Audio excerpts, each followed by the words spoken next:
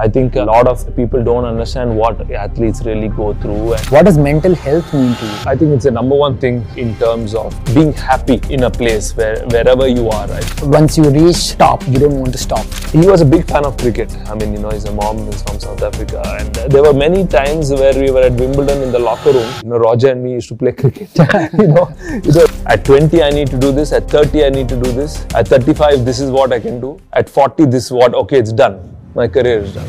Hi, welcome to The Other Side. I'm your host, Dilip, an entrepreneur and an endurance athlete.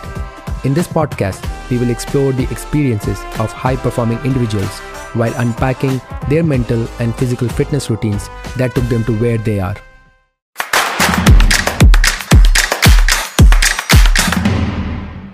My guest today is ROHAN, a Grand Slam champion, winner of 24 ATP doubles titles and an Asian Games gold medalist. He's been part of the Indian Davis Cup team for 23 years. He's known as the grand gold old man of Indian tennis because at the age of 43, he was the oldest to reach a Grand Slam finals in doubles. There's a lot to explore his other side. Let's get to the podcast. Before you get to the podcast, I have a request. It would mean a lot to me if you can send in me your feedback and suggestions and how I can get better in what I do. Also, if you could just subscribe this channel in whichever podcast platforms you listen to, Spotify, Apple or YouTube, that would just help getting this podcast to more people. Let's get to the podcast. ROHAN, thank you. It's a pleasure to have you. Thank you for taking time to come and have this conversation with me. Thanks, Dilip. Thank you so much for having me. Looking forward to this conversation between us. I'm super excited and there's a lot to explore and unpack your other side. I want to start. What's it with Coorg to be creating so many athletes, badminton, tennis, cricket, track and field? What's so special about Coorg? I think the number one thing is the love for sports. I think that comes definitely first. It has always been a culture. So I think no matter which household you go, sports is encouraged a lot. Yeah, I think now a lot more kids are getting more opportunities there. More facilities are getting better in Coorg, and schools also are providing, better opportunities for students in Coorg. So I think that has, really made the difference. And from a young age, you see your parents playing sports as well. So that's, I think, a big encouragement, and hence I think Coorg is always churned up athletes, from that part of the state of Karnataka. Yeah, I was surprised. I was reading up the facts, and 2016 Olympics, Coorg had the most number of athletes in the Indian squad. So that was very refreshing stats for me to read. The most coming from Coorg district. That's lovely to hear. I didn't know that also. Yeah, and who according to you has been the most underrated athlete for Coorg, apart of course from you, but who else?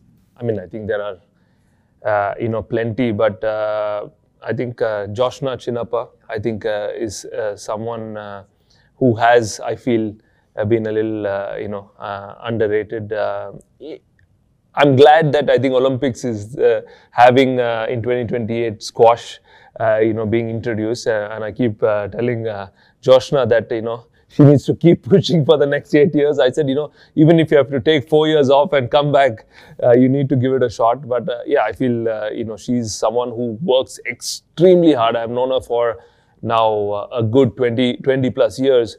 And from the time I've met her till today, I think she's someone who's always had a great work ethic, and really wants to put 200%, every time she's in competition. So sometimes I tell her, you need to also take it easy. So, I think she's an athlete who I think, comes to my mind. Yeah, no, Joshna, if you're listening, watching, we are all cheering for you.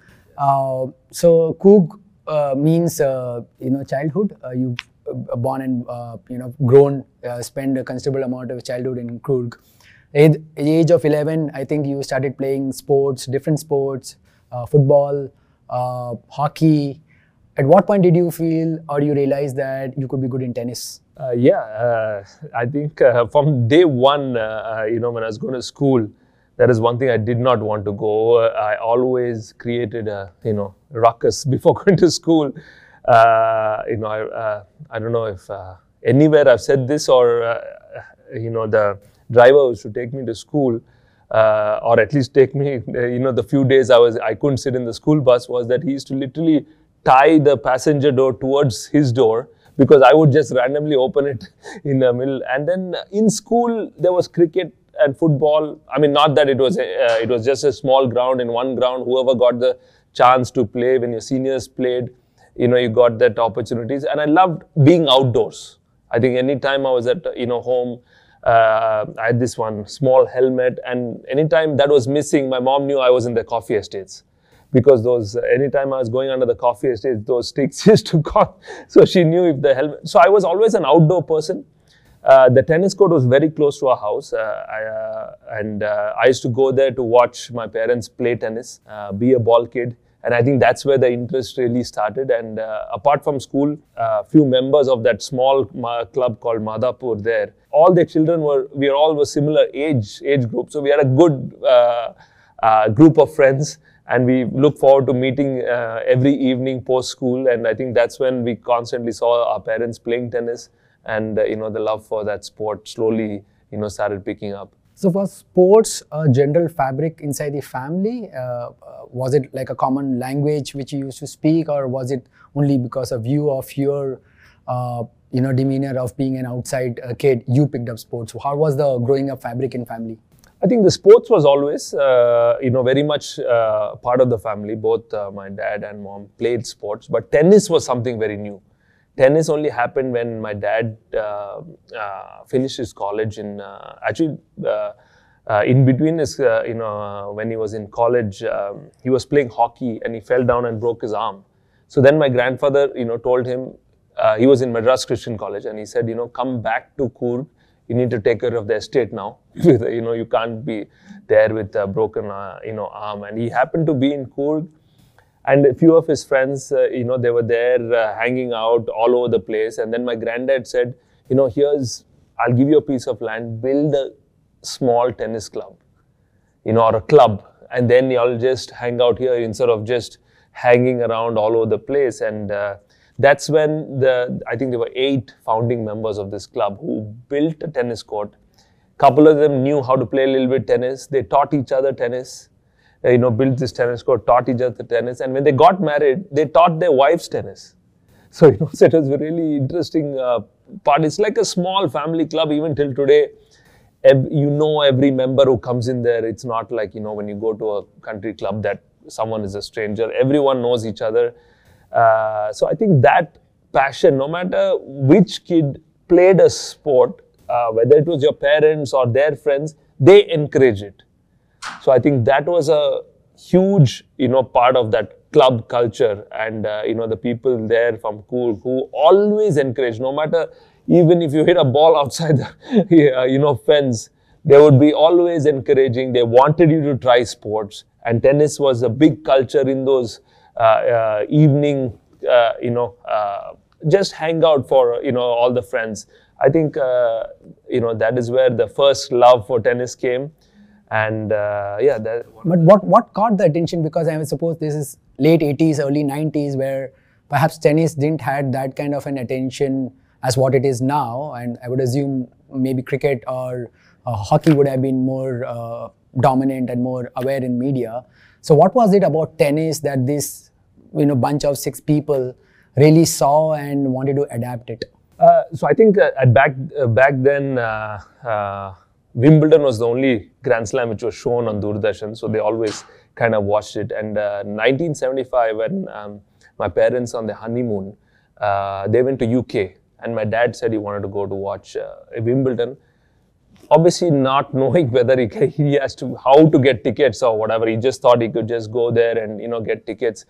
So he went with his very close friend who had also just got married as well. So they both of them went on the honeymoon to UK. And they told their wives, okay, you wait in the hotel, we'll go see what is happening there. And they went there to Wimbledon. First time when you see it there, it's like the mecca of our sport. And my dad still says that, there were few people coming out, and Wimbledon, when you come out, you can actually give the ticket to somebody and they can actually re-enter, the grounds. And that's what happened. And my dad and my uncle, they both went into Wimbledon to, get into this entire stadium. And I don't know what my dad says, he wanted to go watch center court. And obviously he didn't have a ticket. So he went there, somehow convinced the usher to let them in. And he said back then you could stand on the stairs and watch as well.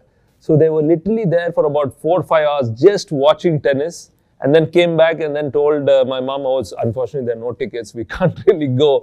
And I think after that, when he came back, I mean, I was born in 1980, he always had that love for tennis, and he wanted, I think, me to play tennis, though he didn't know tennis needed to be started that early or something. So he only introduced me to try and start the playing tennis only when I was 10 and a half, 11. So hence I think that love for tennis was always there. Everybody were kind of loved that sport, and I think that's how the tennis club was actually started. So what I'm taking is that, the family once gets a root in sports, it obviously gets spilled over to the generation, and of course parent would feel that this is something which kids should do, for not just taking tennis as a profession, because that might be too early, but perhaps it could be a toolkit to have a character development, skill development, right? So from there, and you're saying that it's early age of 10 to 11, what made you think that you could continue pursuing it till the time you turned pro? I suppose you turned pro at around 16, 17? No, actually almost 21. Oh, 21. Okay, yeah. So from 10, 11 years till 21, just good 10 years. Yeah. What made you in that 10 years believe that that's a sport which you can continue and perhaps pursue a career out of it? I think initially the thought of also me getting into tennis, I think it was because my dad played a lot of team sport. And for some reason, every time there was a school competition, a team sport competition, he would not send me. He said, play in school, but he'd not, because I think for the fear of when he was in competition and someone tripped him and he broke his arm, that fear I feel there was significantly always there. Then, he said, okay, let's try an individual sport. So tennis was a safer bet. I think definitely a safer bet. He said, there's nobody going to trip you. There's no, you're far away from the opponent. So I feel in some way, in back of his mind, that was very much, But he wanted you to play sport. He wanted individual to play sport. I think, and then individual sport. And it was extremely close to our house. I mean, we could walk there. Since, as I said, my granddad, gave that land. It was right there next to our coffee plantation. Of course, later on it became much more difficult because every morning I used to take me to play tennis, and he was really strict with me in terms of, whatever he had learned tennis through the book. He had studied, so that back then there was just one continental grip. So whether I serve, forehand, backhand, volley, everything was one grip. Today you have various different styles of grip. But back then the book said this is the only way. And he used to take me before school. One thing I liked was I spent a lot more time on the tennis court than going to school. Sometimes I went for tournaments. So in a way I was missing school. So I was kind of, I think, more inclined to, just being away from school. But yeah, I mean, those days, I don't think, I was just doing what my dad asked me to do, whether it was running in the morning, every morning, on the road. I still remember 5:30, 6 o'clock, getting up and running in Coorg. It's pitch dark, and then you get used to it, obviously, because, it's so quiet and there's not even a street lights and everything. And then we had no gyms, nothing in Coorg. I mean, even till today, we don't have anything in the club. There's not even a gym there. So he built a couple of things for my gym workout. He stuck 2 poles up. Like a more U-shaped but upside down, and he put a rope there, and he said this is a knots, and he said rope climbing, and he had a log of wood, and he gave me a hammer, and he said to keep hitting it. He said that, I don't know, don't ask me from where he learned that, but I kept doing that for a long period of time. I went to a few academies, and they said I was not good enough to be part of that academy, even though they had a selection process, went through all the selections, but I don't know, maybe I was too raw at that point of time. I was not good enough. And so only in 1994, there was this former tennis player called Nandan Bal. He had come to Mysore. So my dad said he has an academy in Pune. So he said, okay, let's go chat with him. And we spoke to him, and he said, he saw me playing there in Mysore, and he said, we can't give you a scholarship, but you can come and enroll, in the academy. You can pay for it, and So my dad said, okay, if you want to continue this tennis at the age of 14, he said you need to go and stay by yourself. To be honest, for me it was fantastic. It was freedom, and I was like, oh, I'm going to be away from school, just been playing tennis. I want to do this. So we went to Pune. I think a week later or something, we went to Pune. We see this place where I'm going to stay. There's a warden. This is a hostel, I'm going to say. And we saw the tennis court and everything. And my dad said, okay, come, I'll take you somewhere. I said, okay, we're going to go shopping. So I said, this is great, let's do that. Takes me to a bicycle shop. And he said, this is your transport for going to fitness, going to tennis, everything. So it was about 14, 15 kilometers every single day. Going in the morning fitness, coming back. This is, I'm talking from 1994. So the hostel, obviously no mobile phones, or the hostel didn't have TV. And the other thing, toughest I found was coming from Coorg, we had non-veg a lot. And Pune, the extreme opposite. No non-veg at all, especially in the thing. Was my only complaint to my parents every time they came, is that I'm just missing that. It was just something. But every day I woke up at 5, went to fitness at 5:45, just did those things religiously without asking questions or whatever the coach asked me to do. Because the rule they had that if you missed fitness, you couldn't do tennis. And if you missed fitness, there was nothing else to do there. You just sit on the room, read a book, or just stare at a wall. There was nowhere else to really go. And so I did that for good 5 years. So only when I was 19, I finally told my dad, I can't take the bicycle anymore. I'd love to have a motorbike. When he got me a motorbike. But I think those years, really, strengthened my mind a lot, in terms of religiously doing. I wasn't the best player by far in the academy, but I got to play with a lot of good players, which I think in a way started improving my game gradually without it being straight away noticed. And at the age of 21, there was a big national tournament in Chennai, and I ended up beating players I had never beaten before. I ended up winning the tournament. And that suddenly changed the whole perspective. Also I was 6'3", gotten much stronger. So the ball was going harder. Everything, serves got bigger. So I think everything fell in place in that 1 week, which I think tennis is all about, or any sport, is that 1 week can really make a change. And then in 2002, I got into the Davis Cup team, and slowly the journey started actually. Yeah. So, as you were speaking about your dad's involvement, slightly controversial, but I would love to have your take. So we have seen evolution of the parents anchoring a child's pursuit to also sometimes becoming obsession on the negative side. So, well documented, the growing up of Tiger Woods, the Williams sisters. What do you think is the line between a parent? Because most of the time, a kid in his early age doesn't even know whether he's made for the sport or whether he's going to like the sport. And we see now in this era that most of it is the parents' desire, because they wanted to play a certain sport, cricket or else, but they couldn't make it, and now they somehow feel the kid should come up and fill in that desire. So what do you feel is the thin line where a parent should perhaps pull back to say that, okay, I have done everything more in terms of being an anchor to my child, and now it's kind of a dangerous road because now I'm trying to be a negative reflection to my desires more than what my child's desire is? I think it's a fantastic, question there, Dilip, because it is extremely important, and as like you said, it's a very thin line. And for me, I think initially when I was playing tournaments and my parents were there, I would feel nervous as well. Because, if I lose a match, my parents, or mainly my dad, would be very upset with everything. And then, then you don't want to lose, the match and then sometimes tell him I don't want to be there. But I think later on, obviously, I got to know my parents, told me is that if they had any disagreements, they never did it in front of me to start. Yeah, so that way, no matter what decision was taken, it felt like I couldn't go and, try and complain to someone else.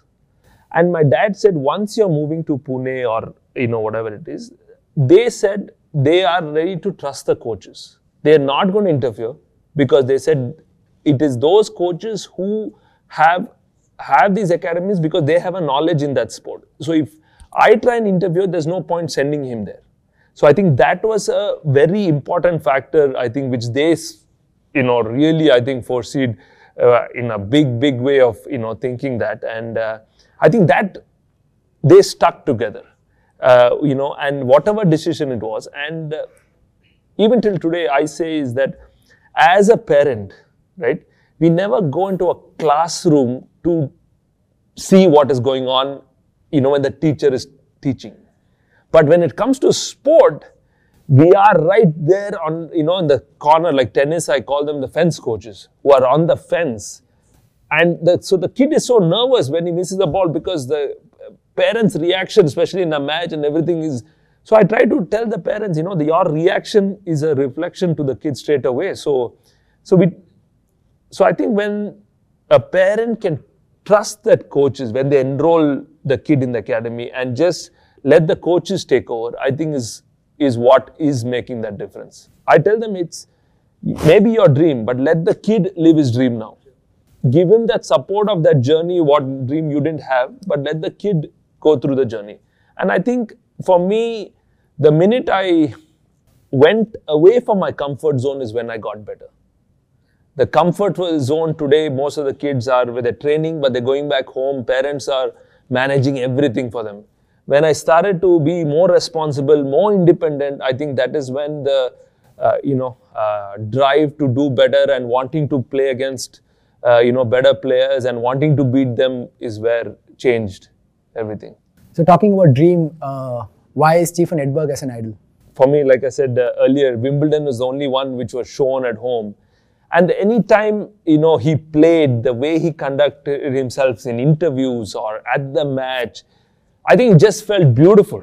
We watched so many of his matches and the style he played, this, whether he lost the match, it's such a grace, and I felt, that's somebody, anytime, tennis was on, all my parents had to say, Edberg is playing and I was there. No matter, even if I played tennis and someone else was playing, okay, I'd glance, be there for 15, 20 minutes, but then go do my own thing. But Edberg's matches, I don't know, for some reason, I was always there, enjoyed the way he played, that serve with, I think, a good arch on his back, I think, was something which, today I feel when I serve, that is a significant part, to it. And I was lucky enough over the years to have met him, not only met him, but I did not in my wildest dream think that he's going to be watching my match. So in 2011, I was playing with a dear friend Aisamullah Qureshi from Pakistan, and we were playing against Roger Federer and Stanislas Wawrinka in Indian Wells. And at that point of time, Edberg was coaching Federer. So he had to sit in the coaching as part of Federer's team and then watch the entire match. And obviously, that I had never ever thought would ever happen. But, it was beautiful. And I met him many times after. And I really thought he was amazing. I mean, someone who you have grown up watching and, how he was. And after I met him, I just felt there was no really... Yeah, must be a surreal moment, like someone you've grown up idolizing. Does your impression change when you suddenly meet your idol and you see them in front of you and they have the body language, they're shaking hands with you, they're talking to you. When you walk out from that experience, does that impression change about that person? It changed for the better in terms of, actually that how of an amazing person he was, And he wasn't like, sometimes, yes, it's overwhelming that even though I've traveled and been around locker rooms among the best of tennis players constantly, when you suddenly do see your idol, yeah, it is a little nervous but the minute I went and spoke to him, and obviously I was speaking to him when he was most relaxed, and I think that even he has been through this journey for a long time, and he was happy to give some, advice and, even just generally chat. And I told him that, he was my idol and, he was very thankful for that, yeah. What is the most common stereotype about tennis players which you think is not true? That the grass is greener on the other side, especially when we travel to so many different countries that, the lifestyle is amazing, that you get to, visit, all these countries. And I tell anyone that anybody can do it. So they asked me how. I said, well, I pay for my ticket. I pay to get to this, places. I pay for my hotel room. So I said, if you do the same thing, you have the same lifestyle as me. Maybe, the work is different. But, today, yes, I'm playing at the biggest level of tournaments. But when I started, I still was doing the same thing, traveling to, countries, trying to earn points to, improve that ranking. So I think that is something which is, a little stereotype, I feel. So from growing years to now, I think if you go to internet, they say Rohan Bopanna is the grand gold old man of Indian tennis. Rohan Bopanna has aged like a fine wine. You're almost, not almost, you're actually beating players who are half your age or sometimes even younger.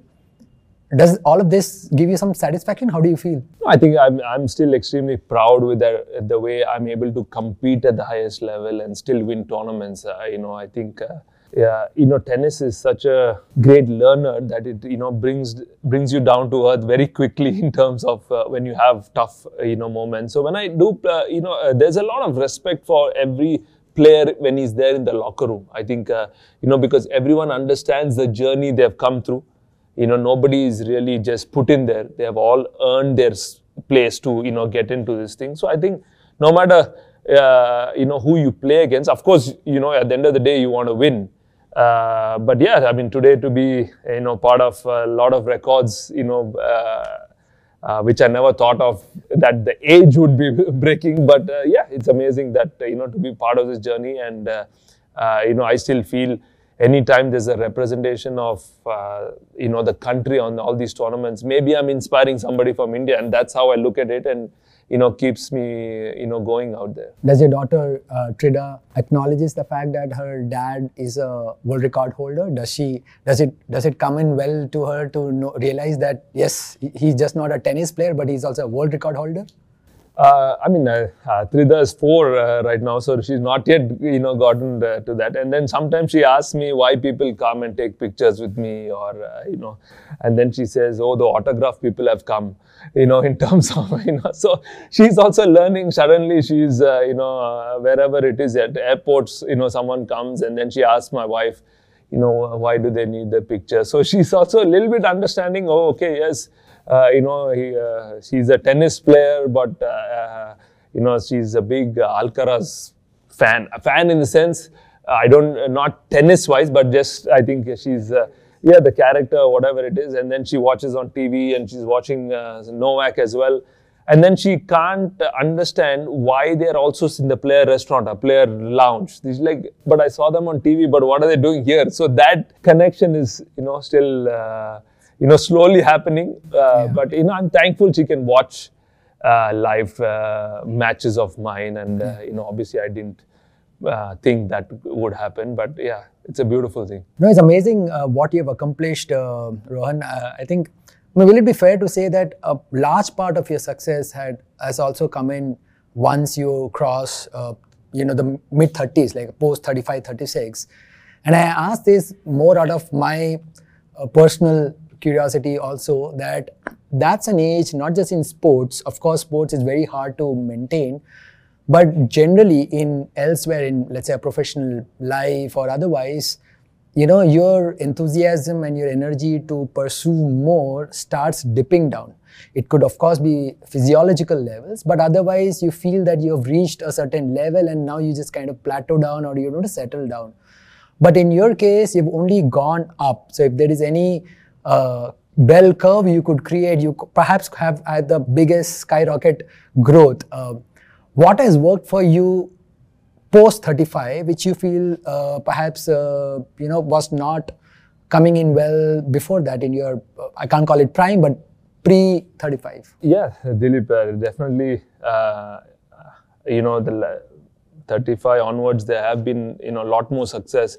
But also in a way, I feel tennis is being more shown in India. So that also kind of, in a way, a lot more people started watching and getting to know that aspect. But, having said that, I really feel I started, late in my tennis journey. I feel that it took good 20 years for that experience to really kick in, get maturity, and then slowly start building on it, and the minute I think I started believing in my game 100% in terms of, yes, I'm capable of, winning these big tournaments, being right up there with these guys.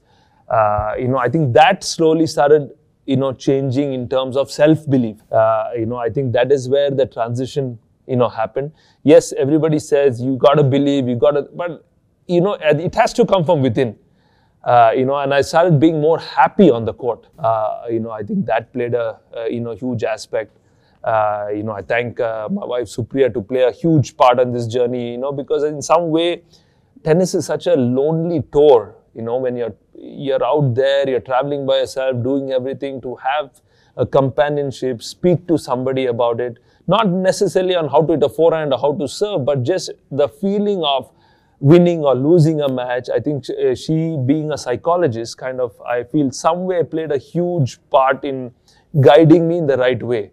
I just feel that having the right kind of people around you. I mean, my coach, Scott Davidoff, who has been with me for about good 12, 14 years now, also a significant, person in that journey. And I think, so having these two, people around constantly, and, anytime there's been a low point, I would speak to either one of them. And I think that's when you get the right kind of advice on how to move and how to figure out. And Supriya in many ways made me understand on how to communicate with the partner. I think that kind of really... This is the partner on the court while you're playing. On the court, so because she also had a good interaction, and then she obviously understands, I think people, thanks to her, feel naturally better than me.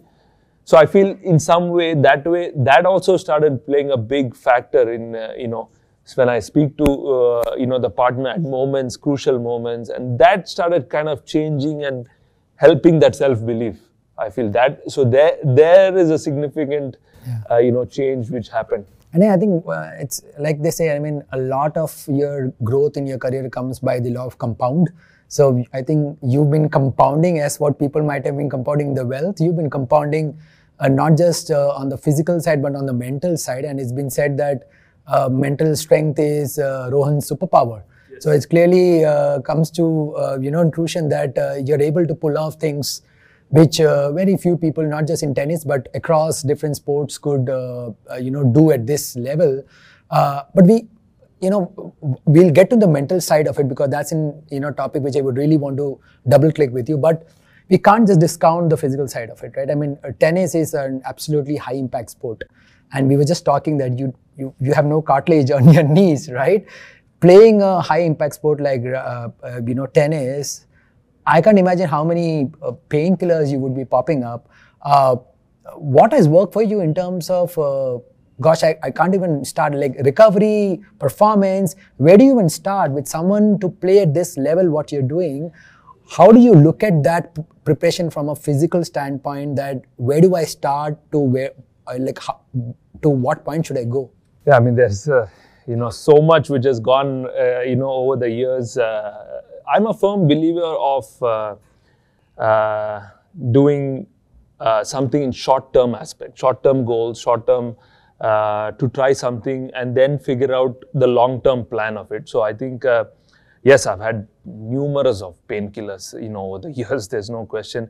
To 2019, I was on 2-3 painkillers a day because I, literally no cartilage on my knees, and it's extremely painful. And some matches, I needed those couple painkillers to just get me going. And then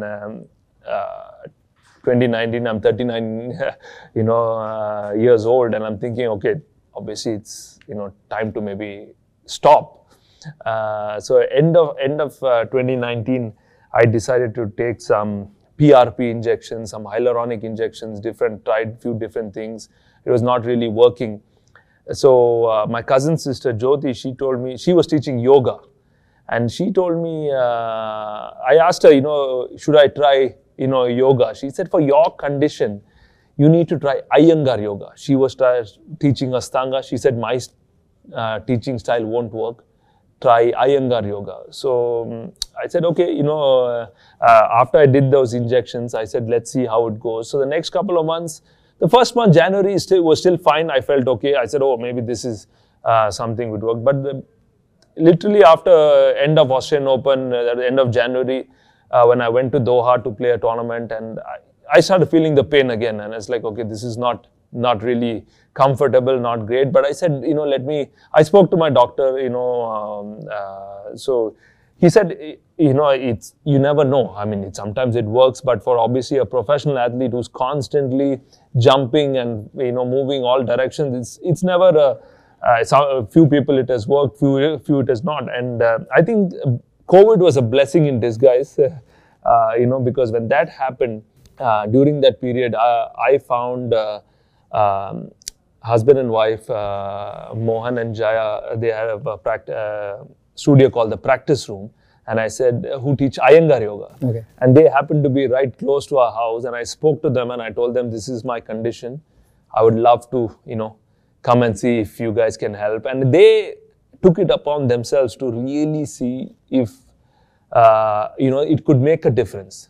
And they came, they studied my videos, they studied the way I was walking and everything. And they slowly started building a few different types of exercises. And for me, I always thought yoga was just too slow, it was not for me. And I think maybe the age in some way kind of, helped that, be patient, try it out, let's see how it goes.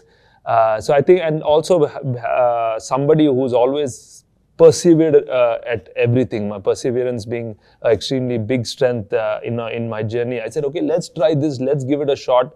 So I started going 4 times a week to them, about 90-minute sessions. And almost I would say 6-7 classes later, I felt much better. I started when I was walking and I was getting up in the morning, suddenly the pain started becoming less. And I said, okay, something is, probably working here. So I kept giving them, good feedback. And after that 4 months, when the tennis started in September and I went back to play, I suddenly started feeling so much better. And yes, at times I took that painkiller because in my back of my mind, I was like, that painkiller is still what is, kept me going. So I can't just stop that. But then later on, a few times, I think maybe I ran out of it or, so then when I was playing, it felt okay. I was like, okay, so I don't really need more this. Of a placebo though. Yeah. So, so I completely changed my training regime in terms of so even till today, I don't go to the gym anymore. So I started doing that yoga as much as I can whenever I was in Bangalore. So then they said, try some online classes, which for me, even till today, doesn't work. So when I went to hotel rooms, I used to take pictures of, because Iyengar yoga uses a lot of props like ropes and blocks and chairs and everything. So I started taking picture of the chairs in the room or the sofa in the room to show them this is what is there. And they would send me some exercise on what can be done for that. So I religiously started doing that. I was, hanging upside down with these ropes in the gym, off the tennis fences and some places thinking, what am I doing? And, so in some way that kind of not only strengthened my legs in a big way, but also started aligning my body better, I felt. The yoga did. And also, I think, strengthened my mind. So today when I am training and I'm doing the recovery part, I do ice bath a lot, a significant amount. I think it has really helps tremendously. I mean, when I'm playing, like this year, I don't think there was, after a match, I hadn't gone to an ice bath. I've always, done that. And it's the best recovery, I feel. And I told my physio currently who's traveling with me, her name is Rebecca, she's from Belgium. When she came on board, this is the first year for her coming on board, and I told her, this is my condition, this is what we need to work on. We need to start strengthening my quads, glutes, hamstrings. And that is I said, I want to feel pain-free on the court. So I think she understood that and, she really focused on that. So I started doing a lot of stretching, mobility, and in a way, I was glad she was there because, I was like, okay, there's someone else accountable for me to get up and make sure I did that. So these specific things I started changing and working on is what I think transformed that recovery part and getting me pain-free to be able to now feel fresh on the court and play pain-free. And that has, I think, slowly made that difference. So Ron, my curiosity now is that, what is a mental model for a person like you to what time or what duration to give to a new learning or a new methodology which can either help you recover or get your performance? And I ask this because I'm a runner, an amateur runner, and I see a lot of people around me when they get injured, it could be an ITB issue, runner's knee, plantar, most of them need quick solutions and they need quick recovery because they want to come back to running. And I often struggle to understand why, because running is not getting food to their plate. It's not their profession. Unlike a professional athlete like you, where you staying injury-free is extremely important, and therefore you might be at a vantage point where people might be on your side all the time giving you recommendations. So what's your mental framework to say how much of time should I give to a new methodology, and how do you go about in choosing what is good or bad for you? I think the number one thing is to, when you're doing any kind of sport, whether it's amateur, professional, whatever, to have a routine and to do it 365 days a year. Most of the times when we get injured, we want quick results, and after we get better, we've completely neglect the whole routine we are doing. Hence, it doesn't really get fully recovered. So I think that is where, as a professional, we are constantly working on doing, like I said, going to ice bath or doing the stretches. That is, no matter, even if you're 100%, you still need to do it. Wake up and do it. And that needs tremendous willpower and discipline. And I think over the years that has taught me, to constantly do that. And I really feel, whatever it may be in terms of whether you want to eat certain kind of food or drink something, after your career, those things are still going to remain. So you can, if you want to really indulge and do that, there are sacrifices you got to make to create that journey of yours, no matter what it is. It is a self, within yourself, whatever it may be, has to come in to, make that change. Yeah, I can't tell you how many people might be pinching themselves when you were saying this, because I think consistency in doing a certain routine often gets ignored, and I feel that can become a superpower, like you rightly said, not just for amateurs, but I mean, of course for elite athletes, but also amateurs, because that just unlocks a very different level of performance. Because if you just keep doing it, and can't agree much, because I identify myself to be one of them, because I would get maniacally particular about my strength routine when I'm injured. And when I'm not injured, when everything is going fine, I would not care about it. Yeah, I mean, that's so true. And it also talks a lot about the character of a person, because you tend to ignore often things which you feel are unimportant, but those small aspects contribute to what you become in the larger side of it. I think it's also a human nature that we get lazy sometimes. So, what happens is when you're injured, you go to a specialist, and by going to that person, he's waiting for you. You're responsible for his time, and everything. Suddenly, when that changes, now it's just for yourself. Yeah. So I always say is have somebody there throughout your days. Even if he comes twice a week, thrice a week, just that someone else coming there gives you that much more responsible to say, okay, you know what, I need to go and do this. Yeah. Otherwise, it's very easy to push it to say, you know what, I'll do it later. Let me do it in the evening. And, it never happens. It never happens. I'm saying in personal experience also, sometimes I push it and it doesn't get done. And then I tell myself, I shouldn't be doing this. Yeah. And then, make sure, even if it's 15, 20 minutes, which I think everybody has that time. I mean, you just need to find that, routine. And the other number one thing is to get good sleep. I feel recovery, your body recovers when you have good amount of sleep, good 7-8 hours of good sleep. It makes a difference. I mean, when I travel, I feel that I have more downtime compared to when I'm here in Bangalore, because obviously that short amount of time I'm here, I'm trying to do so many things. So I think, at that point of time, even here, I make sure I get my good amount of sleep and just cut off everything. How much of adoption of technology has changed your training today as compared to, the older times, in terms of how much of technology you are adopting in evolving and maturing your training, both on the court and off the court, what you do in your strengthening and elsewhere? I think it's changed significantly a lot in terms of now training specifically for tennis and my movements. Before we used to just blindly run. Somebody used to say, run 5 rounds of this ground, do 5,000 skipping, not related to, what you're trying to do.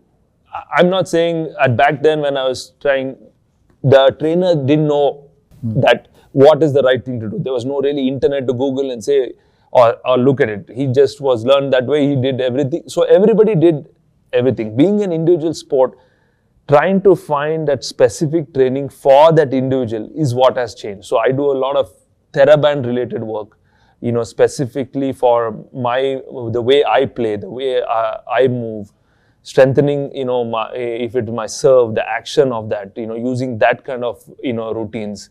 So those things have significantly changed in terms of, how I'm training, in terms of, when I started, even in my 20s to now in my 40s, that is, I think, made a significant change, and it has really helped. It has really helped, and otherwise you're constantly trying to do something, and I feel my body is sore, then I'm not able to play. Need to feel healthy. So if you maintain, particular things which works for yourself, and not really look at others and saying, oh, he's doing it, I need to do it. I think that is something which took a while for me to understand and change, to focus on yourself. Yeah. And that is where, when somebody does that, I said, I respect everything you're doing, but it's not for me. Yeah. So this is, as long as that happens, I think, it does make a huge difference. No, that's a great point. In fact, before we started having this conversation, we were talking about wearables, and it was surprising to me that a professional elite athlete like you still doesn't have wearables, as people like me have 2-3 wearables on myself. How have you resisted the temptation? Because we read and hear about, let's say, a cricketer or a basketball player or a tennis player getting into a lot of wearables, tracking their heart rate, their sleep, and you just said that all it matters to you are quality of sleep. So from not measuring what you really want a lot to really getting what you actually should get, how do you get to do that? I think I control everything what, I am doing. I don't want to be controlled by something which I'm wearing, or to know, oh yes, have I had this, best sleep? Today I have a match, oh, I've not slept well. Then, having that cycle or that chain to go on and say, okay, this is what happened. Today I didn't sleep well, so maybe that's why I'm hitting a serve, I'm missing because, certain things happened. So I really feel that, those things were never something which attracted me. Like I mentioned earlier, if somebody does it, I say, great, it works for you. But for me, I like it the old school way of just knowing, yes, I've felt good, I've slept good, I'm ready to go, for the match. If I have some niggles, I really feel it genuinely myself, not really knowing, okay, because I'm wearing this, I got, maybe, yes, that has definitely helped in many ways. I'm not saying, it's a bad thing or a, good thing or in any such thing like that. But for me, I felt as natural it is, the better it is. And, even in terms of nutrition wise or taking electrolytes, I hardly take it. Banana is my go-to thing when I'm actually on court. If I need some food and energy, I'm constantly munching on a banana. And I'm, plain water is my go-to thing. Occasionally when it is 40 degrees and humidity, and I'm playing the third set, or if I'm really drained out, then I go into my electrolytes and I say, okay, this is what I need. But if at all, I know that next day is going to be humid. If I need to have some electrolyte, I have it the previous night. I feel that is when it has helped me. And I think biggest advantage for me is that I don't sweat. Okay. So in some way, I feel that is, has helped in my, journey. I'm just wondering, as you were saying, a lot of, these new age consumer tech companies and food companies might just got demotivated, who were thinking to come and sign up an endorsement deal with you to say, wear our wearable or, eat our stuff, because they just realized that Rohan is more first principles, guys, keep it as simple as it is, and it's just working wonders for you. This is brilliant. What's typically your pre-match routine? Like, what do you typically have been doing which seems to be just working fine? So 1 hour before I start even my warm-up, I mean, if it's a match day, I practice with my doubles partner for about half an hour as a warm-up. Okay. So before you're hitting the ball. Yeah, I'm hitting the ball. So before that even starts, I start doing my stretching and mobility an hour before I get onto the tennis court. So that is something with my physio, I get a good stretch.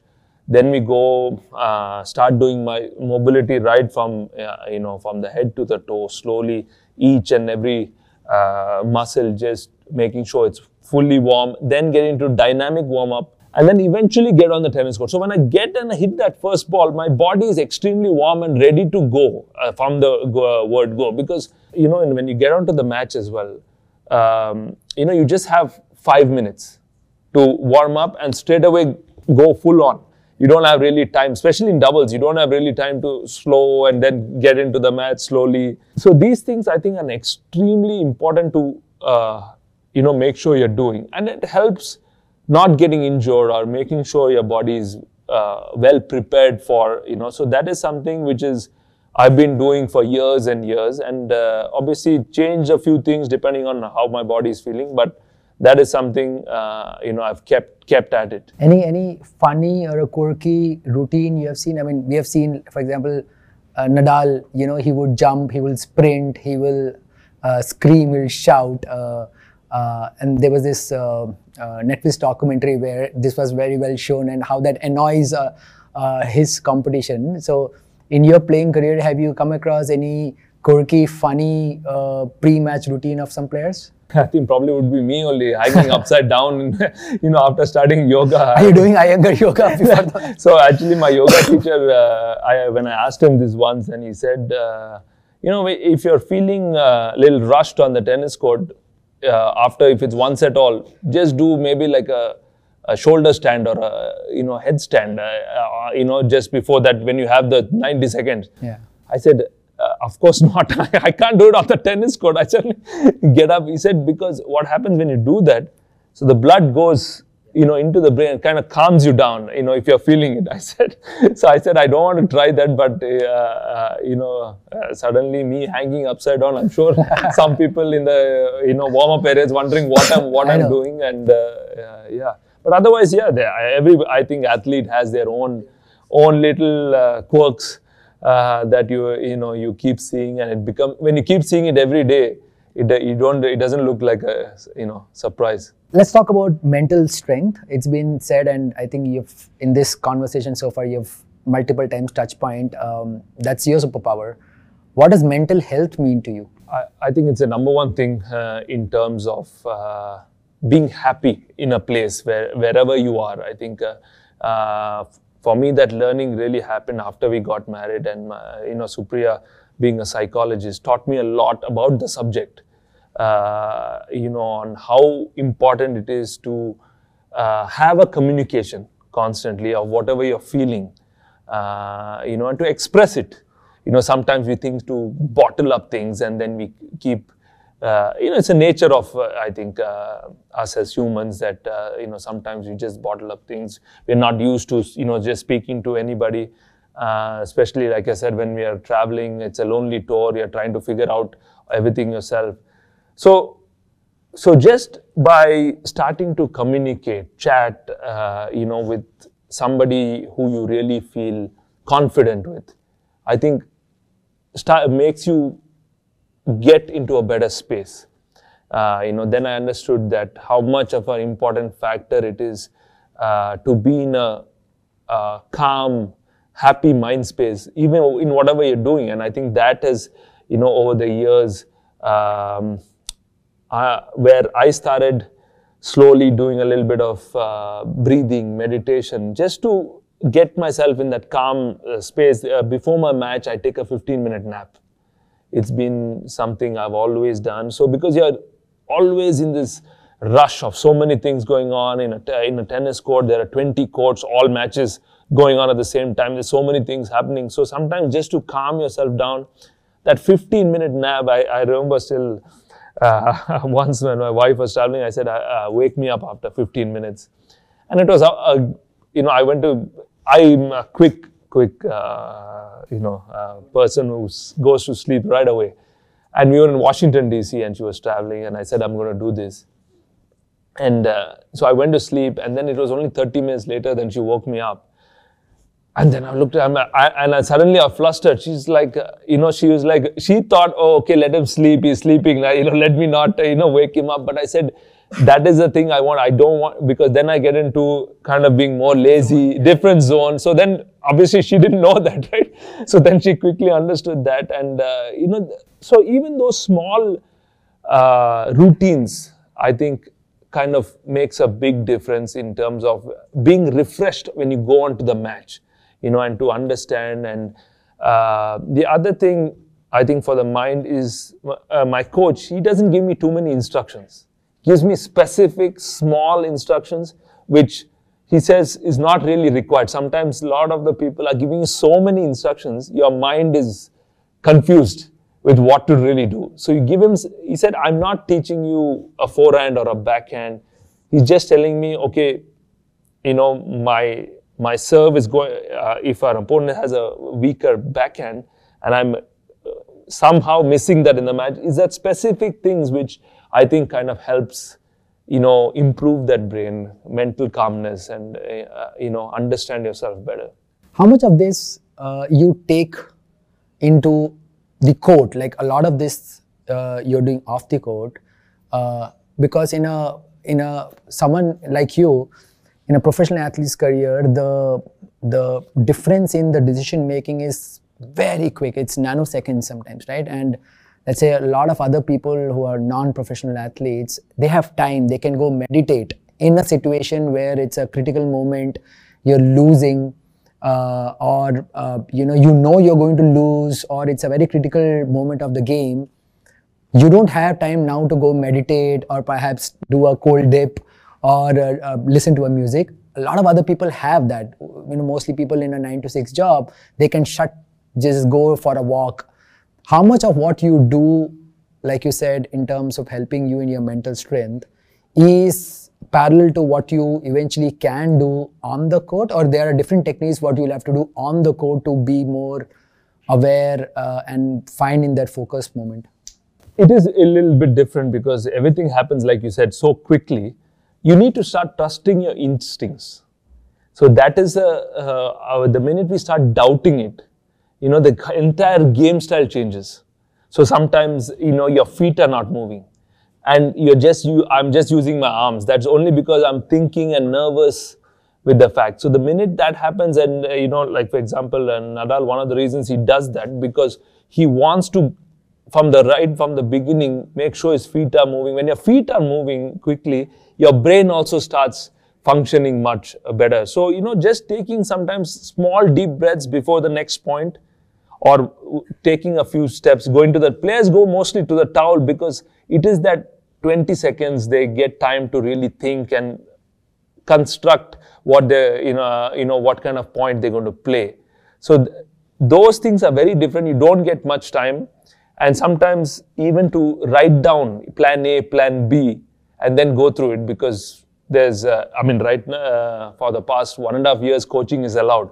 Before that, coaching was not allowed. So, it was very difficult to get any instructions from the outside. So you had to figure it out everything yourself there on court, and there is no really second chance in tennis.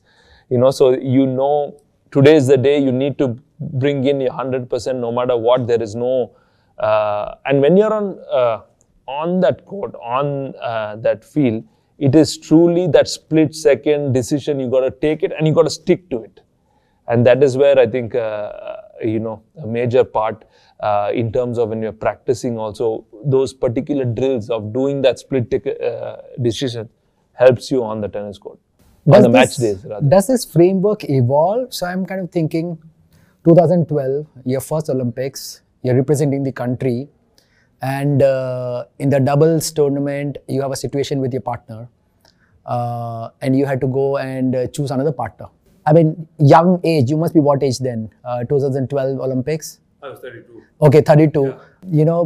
First Olympics for you, very big platform. How do you make that decision? How do you get out of the stress? Forget the decision making. How do you come out of the stress first, where a lot of attention is on the partner, and you have to play your game, and now you're looking for another partner who cannot be a different country because you're representing the country. At that moment, what did you do? How did you come out of the stress? Because that's something which you've done. Yeah, but it was extremely difficult situation, very different, situation, because at the end of the day, you are representing your country. You're not just playing for yourself. It was very difficult to focus on tennis there because there was so much going on around, the tennis. So to be in the right frame of mind, at that point of time, and you're staying in athlete village, you don't, your coach or your family members can't stay with you. It is very different to really cut out and do that. It definitely took a toll. No matter what, I think a lot of the people don't understand what athletes really go through. And in terms of tennis, you are always used to taking your own decision. You've been taught that way. That sport has taught you that way. There is no one else who's really helping you in that journey. Suddenly you come to an Olympics or an Asian Games where it is not your decision. You just have to, follow what is going on, and whether it is, that it may be not the right decision or the wrong decision. So even if you take the right decision, there are so much of baggage around it. I think that also affects, when you go into a games like that, and, affects your tennis. And it did affect, I think, us at that point of time, that there's so much of negativity that you are not unable to even play your own style. Because anytime you miss or you're down, then you feel that there's so many eyes kind of watching you that you need to fail here. How do you build the conviction and trust on these varied people who are giving you now advices on what is good for you? There is the association, there is the well-wishers, there are perhaps the experts, all telling you what you should be doing. And then, like you said, there is your instinct, which may not perhaps be the best thing you may eventually pursue. How do you build that conviction, trust, that whom to go for? I think it's an extremely difficult thing. I mean, first you need to go with the instinct of who the right person is, and really stick to that. If the minute you start taking advice from a few people is when everything goes into haywire, because everybody are, speaking whatever the situation is. And, I still remember that when that situation came out and a lot of people were trying to contact my parents and to speak about it. And I remember, my parents and me, we spoke about it, and I told them just not to say anything about it, just stay away from it, because it was not their battle. Or, it was, and they also knew that so far my tennis has got to a certain stage because I have taken the decision and gotten there. Yeah. So I think they respected that in terms of that. And it was extremely difficult, to figure out who, thankfully, Supriya was there, but it was also very new to her, right? I mean, we had just gotten married, we got married actually end of the year, so we were engaged, and suddenly so many things were going on where she hadn't kind of seen that. So it was very different for her, but I think Thankfully, Scott was around, someone who always, gave me very good advice, and he was I think the person, I spoke to, and I don't know if the decision what, we did that time was right or wrong, but we just stuck to, the decision we had decided in December to do, and we just continued with that journey. You played with and against Roger Federer. What is that which most people don't know, which makes him the GOAT? I think how he changed the sport, not only on the court, but off the court as well. He was somebody who, I think, communicated with all the players, understood how to, even though he was such a great champion, no matter where he met some, players, he always was amazing with the players, spoke to each and every one of them. Especially when he was in the locker rooms, he was as free as possible. The other biggest thing was he was a big fan of cricket. I mean, his mom is from South Africa, and there were many times where we were at Wimbledon in the locker rooms, and Roger and me used to play cricket. I think there were twice or thrice when we were warming up. With your tennis racket, or you had a proper bat? No, actually with a tennis racket butt of the tennis racket, and then just doing underarm, some off spins and leg spins, and doing it in the warm up area. It was, I think, 3 times we were in the warm up area at the similar juncture, because we were playing matches which were similar times on different courts, and we happened to be there, and so that is. So who is a better cricketer between two of you? Me. So Roger has a lot to catch up on that. Absolutely. Yeah, I mean, he can be GOAT in one, but not everywhere. No, but his knowledge for sport, I think, is incredible. I think that is, I still remember once he came up and he said, I watched this sport on TV. He said, I think it's, from India, and there were 5-6 people on each side, and one person was going the other side trying to touch somebody and come back. So it was the Kabaddi League which was going on. It was, I think, shown in UK, and he was watching this, and he came and he asked me about it. So I said, yeah, it is. I said something like tag. If I had to explain it, I said, by the time I explained Kabaddi to him, it was going to take a while. But he's always curious, wants to know, wants to learn, and I think he's given back so much to the sport as well. Not only the sport, but I think helping so many wonderful kids, organizations, everything. And I think that is a warm-hearted person, and that I think is why he stands out in many ways. No, for sure. I think the greatest has to be, you are called the greatest not just from one sphere, but what you do outside of that sphere. So, I think we are lucky in this generation. We have seen some of the, greatest across different sports. And clearly a lot of them has set up the right playbook in terms of how one should play the sport and be an ambassador of the sport. And you're one of them. You once said, and I quote, once you reach top, you don't want to stop.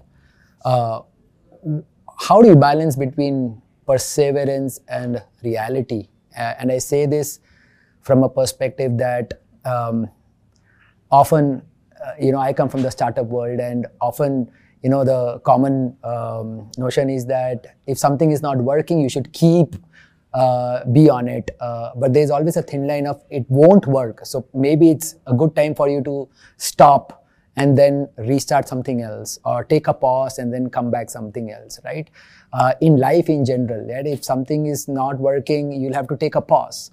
But it may not be exactly true in every sphere. So how do you, and in your case, you're already at the top. How do you take that decision that it's time to stop because that's the reality, or I should just be at it, the perseverance and the persistence, because it can still take you places? No, yeah, it's a very tricky thing. And I think when you change your limitations to opportunities, that's when I think it does, help in many ways.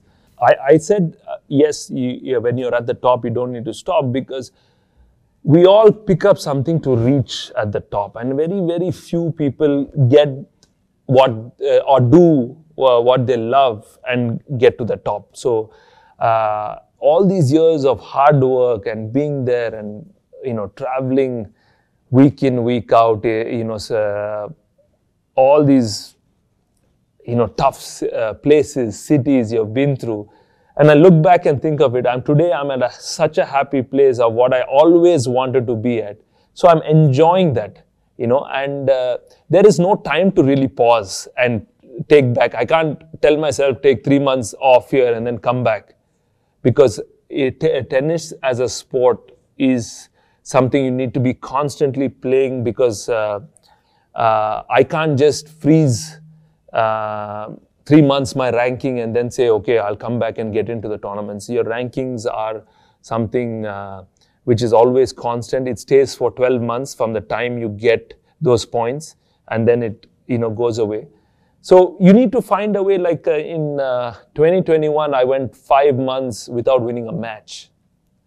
So that I still remember that's when I maybe took a pause, and the pause was just that evening when I was sitting in Portugal across the ocean, and I'm telling myself, okay, maybe it's time to stop. I mean, I've started in January.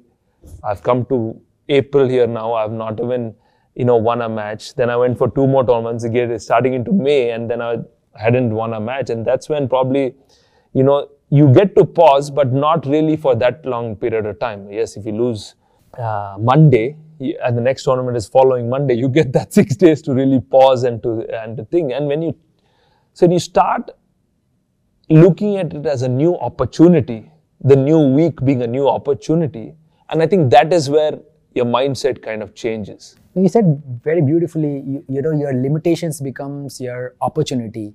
Actually, my wife one day told me this. Is that?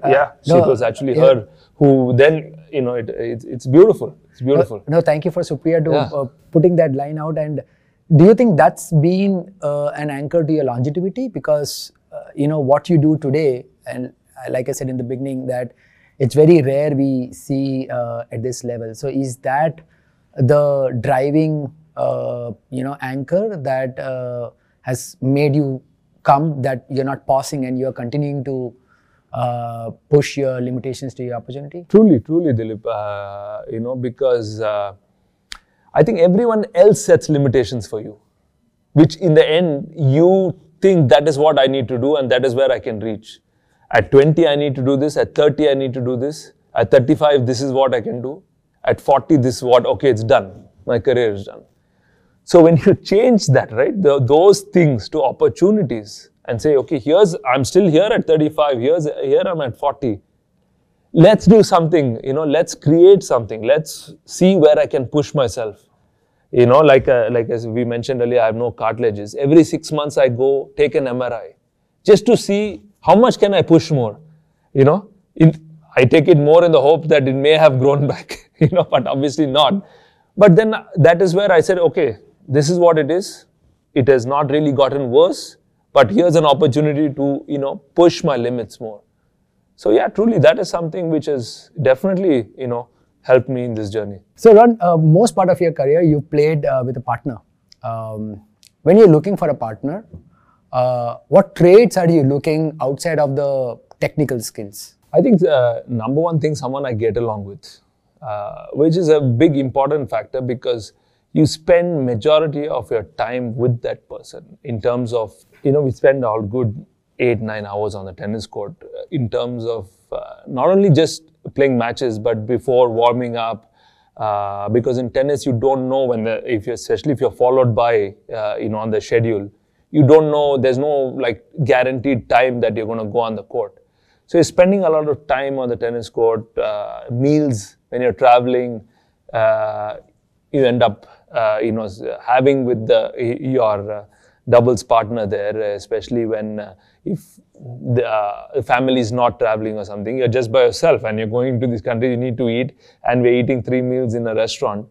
I think apart from breakfast, lunch and dinner, invariably you end up spending so much of time with that person. So I think that thing is extremely important in getting along. I think helps you on the tennis court as well, especially in crucial moments when you're or sometimes you go through a few tournaments where you're having tough losses, where both of you all can come together. So that, I think, is a significant factor. And thankfully, over the years of being on the tennis circuit, I've known most of the players. Most of the players have come onto this tour after, me as well. So in a way, that has really helped. You have a new partner, Matthew.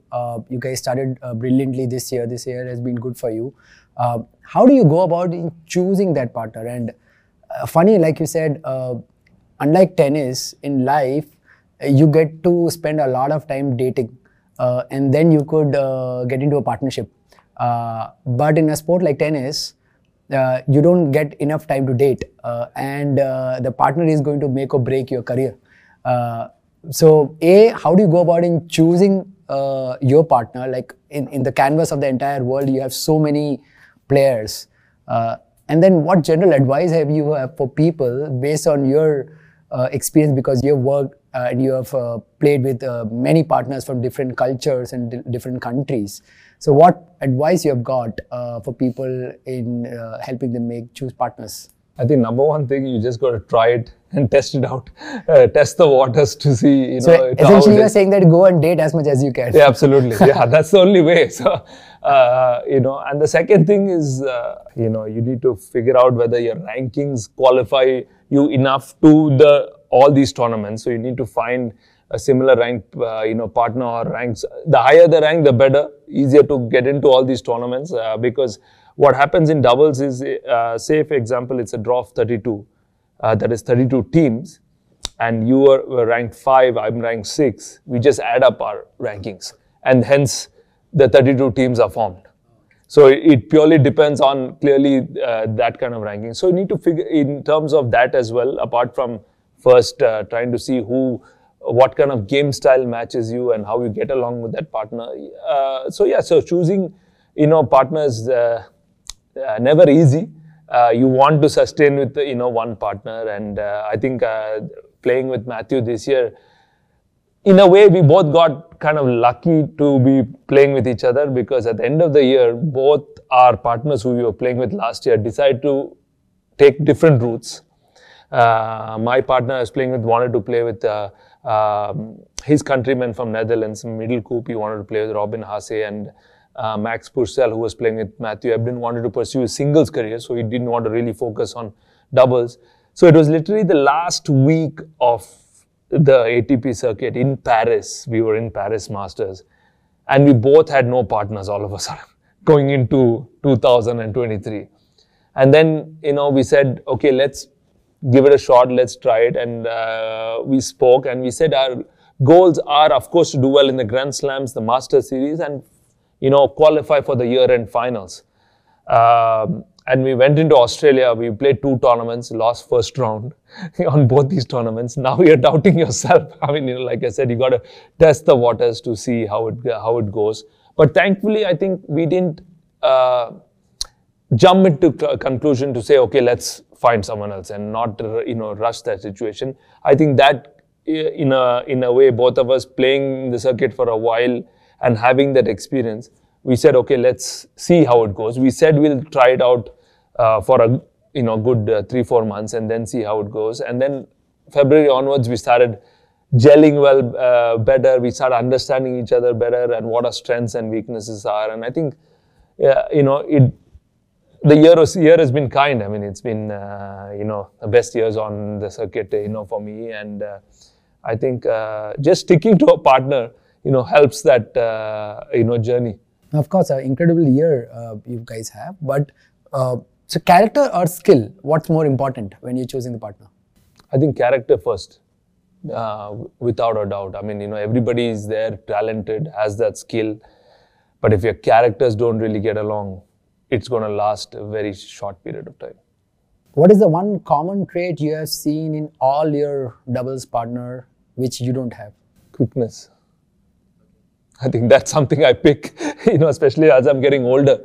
I try to find, partners who are more swifter than me, because with my powerful game, I feel that's a good combination I look for. And is that some assessment what you get into it post you meet a partner? Is there like a a small courtship period where you figure it out, okay, what's complementing each other, or you do a pre-screening before reaching out to a potential partner to see whether there is a fitment? Pre-screening, if you're ranked high enough, you have that options because everybody wants to partner with you. Yeah. When you're not ranked that high enough, you can't really do a pre-screening. So, it purely depends on what juncture at that point of time, you are. Last year, I was 22 in the world in the end of the year. So I'm also looking for some partner to be equally ranked or higher ranked. Today, I'm ranked 3 in the world. I have all the options tomorrow. If I open up and say I'm looking for a partner, I'll get a number of messages saying they would like to play, because anybody ranked even low will get into tournaments, because like I said, a combined ranking will help them. So, but definitely does help narrow down when you look at a few partners on who could be a potential before trying to ask them. This tennis double circuit it's brutal because you never know when the switch happens and whether you can get dumped, So it happens pretty quickly, pretty often, and I think that is something many players fail to understand, that if you do able to sustain it, it could be a fruitful partnership. Talking about partnerships, the Indo-Pak Express, the famous partnership you had with Qureshi. Talk to me, how did that come along? Because that era was not the most ideal bilateral relationships we had with Pakistan. So how did that come along? You partnering with someone who is from perhaps from a country which is not having ideal relationships. How did that come along? So I met Sam in 1997. I was 17 years old. He had come down to India to play a junior tournament. And few of the other Indian players already knew him before, and that's the first time I got introduced to him.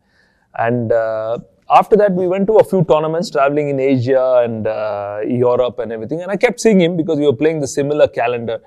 So slowly our friendship, grew. Especially when you're traveling and you have the Americans or South Americans or European, they stick together, because either they're speaking similar languages which they understand. And here there were many times that we were going to tournaments. There was one Indian, one Pakistani traveling to these tournaments, and he spoke Urdu, I spoke Hindi. We kind of gelled in that way, and friendship grew over the years. And it was easier to have a companion to travel with, go for dinners with, so that friendship built tremendously. And I think it was a good decade before we started playing doubles together. It was just so happened we were in Bristol in UK, and we were both entered in the challenger for singles. We were playing a lot of singles challenges that time, and we didn't have a partner. And we said, okay, let's try and play this week. And we didn't even know at that point of time whether I was better on the left side of the court or he was better on the left side or right side, on which we just said, okay, because our priority was singles, was not really doubles. And we ended up, playing a few tournaments after that also. We said, okay, let's play. And the third tournament, into the third challenger, we ended up winning the challenger. And so we said, okay, this is great. It pays for also a lot more travel, and you get a little bit extra money to travel, and, so why not? I mean, and hence, I think we started playing a lot more tournaments, and we played for good 3-4 years before anyone even noticed that we were playing together. It was only later when we did well in Wimbledon, when we reached the quarterfinal. Yeah. That's when the entire world said, oh, there is an Indian and a Pakistani, playing together. And for us, it didn't feel any different. I mean, we were friends and we traveled and we, played already for such a long period of time. It didn't feel at all that, for once I said, okay, this guy is from Pakistan, our countries maybe don't have the best relationship, but I'm not going to play with him. So it was purely tennis, purely a great friendship. Till today, it still is a great friendship, and, hence, that partnership came along. How was it? Because unlike any partnership, how were you able to wean off? I'm sure people might have been reaching out to you from different walks of life, perhaps talking you out from this relationship. What made you into it? Because it's not an easy space to be in. Like, it's doing good for you in terms of your career, but when you look at from a societal or from an external point of view, you've been construed from a different perspective, right? So how are you able to wean that off? Because you're now no more looking from a patriotical point of view, but you're looking at from a career point of view. Ajay, funny thing was that we always had great encouragement. Oh, okay. We never had someone say, you know what, why you are playing. They were curious to know how this partnership came along, but never really once when he said, do not play with that person. So which was great, and it was two countries supporting one team. It doesn't happen often. Absolutely. You know, I mean, we had the ambassadors of both our countries come and watch us, play in the US Open semi-finals, and that was something unique and amazing to have two ambassadors from different countries come and support one team. And I think it was fantastic, the encouragement, and in the locker rooms or the tennis matches anywhere, the players, nobody really spoke about it. The only time I think we sat separately and really were away from one another if India-Pakistan played a cricket match. Okay. And obviously we supported our respective countries. And I still remember, we were in Mumbai. We were playing the ATP Kingfisher Open back then. And India was playing the World Cup T20 final against Pakistan. And we were watching that match, and India won that match by literally the last ball. Yeah, the Dhoni one. So yes, exactly. Yeah. And 45 minutes or an hour later, we had to go on a court to, to play our match. But he was sitting by himself and watching this match when the entire, crowd there was supporting for India. It was very different, obviously. And even though he was holding his nerves and everything. But, that's the friendship I think, we have shared. We've not really looked at it in terms of saying the countries are, going through these situations, and we don't need to, figure that out. We purely left it for enjoying being on the tennis court, what tennis has, given us and the success it has given us, and had that great friendship. Another highlight of your partnership career has been your coach, Scott Davidoff. Yeah. 12 plus years now and counting. That's right, yeah. What has worked for you guys, so beautifully that the relationship had lasted 12 years plus? Biggest thing is how simple and calm as a person he is. I mean, no matter what the situation, it doesn't faze him, I feel. That is something which, first thing it struck, whether I'm worked up and, something's not right, he lets me talk, lets me vent it out, and then comes up with his perspective of what he needs to say. Or, no matter who came on the tennis court with me, whether it was friends, family, he always, made them understand how the sport works, what it is. So not only on the tennis court, everything around it also. And he had already been in the tennis coaching world for a good 20 plus years. And I feel somebody like him I needed, because I was coming up in the sport. I needed someone to already have been there and not be coming up with me and getting overwhelmed with the situation, being at these tournaments or being at situations for the first time. So he had already been through that journey with some other players. So he was very well experienced. And I think that is something I needed. I needed somebody very experienced to understand double specific what is needed, how to go about it, and plus him being in that tennis circuit always knew, when practice with players was needed, whether I need to do it myself. So that is, I think, a significant part till today. He always brings in. Like I said, he just speaks minimal in terms of when it comes to tennis. Otherwise, any city, like the tennis currently now when you play at the highest level, goes to the same cities over and over again. And he's somebody who knows and walks the city and knows the city's back of his mind. I call him my tourist guide, So, and he's a gem of a person. he's more like a family now. He's not really, though he's my coach, but he's truly family. And he came to our wedding in Coorg. Something, for him it was very different because he's been to India before, but coming to Coorg, is something extremely different. So yeah, so he's super special, and I'll always be thankful that he has been part of this journey, and a very big part of my success is thanks to Scott as well. No, I think it's a very rare highlight because it's very rare to see a guide and a mentor attached to someone for this long, not just in sport or even tennis, but in general. And therefore, I wanted to ask, because you have that vantage point, something has definitely worked for you guys. What advice do you have for others who are seeking out coach, mentor, not just from sports angle, but generally in life, work? How would they want to evaluate a guide or a mentor? And I want to say, like, mostly from what I have seen, let's say in the business world, you typically want to get guided by someone who has been successful. So either he has been, had some certain amount of wealth, or he has created a bunch of companies, or if it's let's say someone in running, you would rather say that someone who is a great runner himself. But as an observant, I have seen is that not always a great sportsman could be or will be a great coach. In fact, history says that the greatest coaches have never been the greatest player in that sport. So what is your advice to people who would be looking out for coaches? What should they look out? To just be patient with that journey, whoever you're going to, and not really try to look for quick results. I think that is something which is key. No matter who it is, you're absolutely right in the fact of saying, the best coaches have not been, the best tennis players out there. But I think it's to find out how they understand the bigger picture. It's not necessarily their success which is going to give you great advice.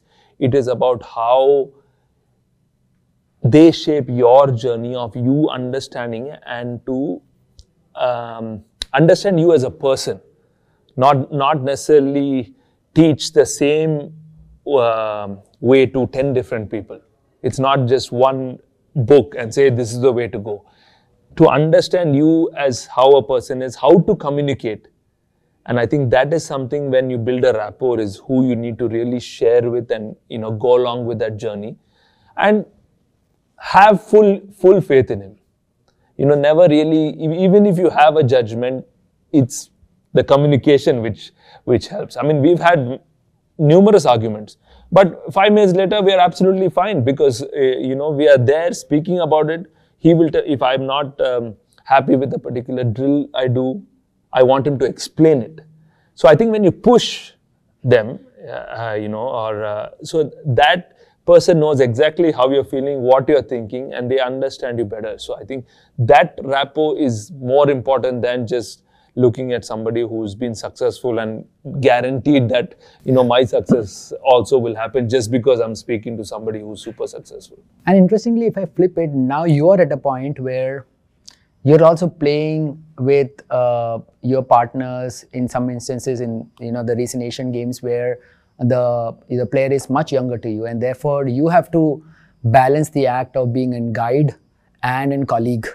And like you said, there would be instances as a colleague you may want to argue because both are having an equal playing field. But at the same time, you're also a senior and therefore you might be also looked upon as a guide or a mentor. How much of that changes, or is it easy or hard to balance the act being a guide and a colleague together? I think it comes from experience. You kind of, that's the growth you learn over the years. I mean, I'll give you a great example since you mentioned Asian Games. So we are at the final of the Asian Games. I'm playing with Rutuja. So I can see she's nervous, but she obviously doesn't come and tell me this, right? So when we start playing, I obviously notice, and then she knows, that herself she's not playing freely. We end up losing the first set. So we're sitting in the changeover. We have about 90 seconds. So, so I told her, right now, forget about what has happened. We can't change that. Let's look forward. So I told her, I wanted to look at the entire stadium, look at the crowd.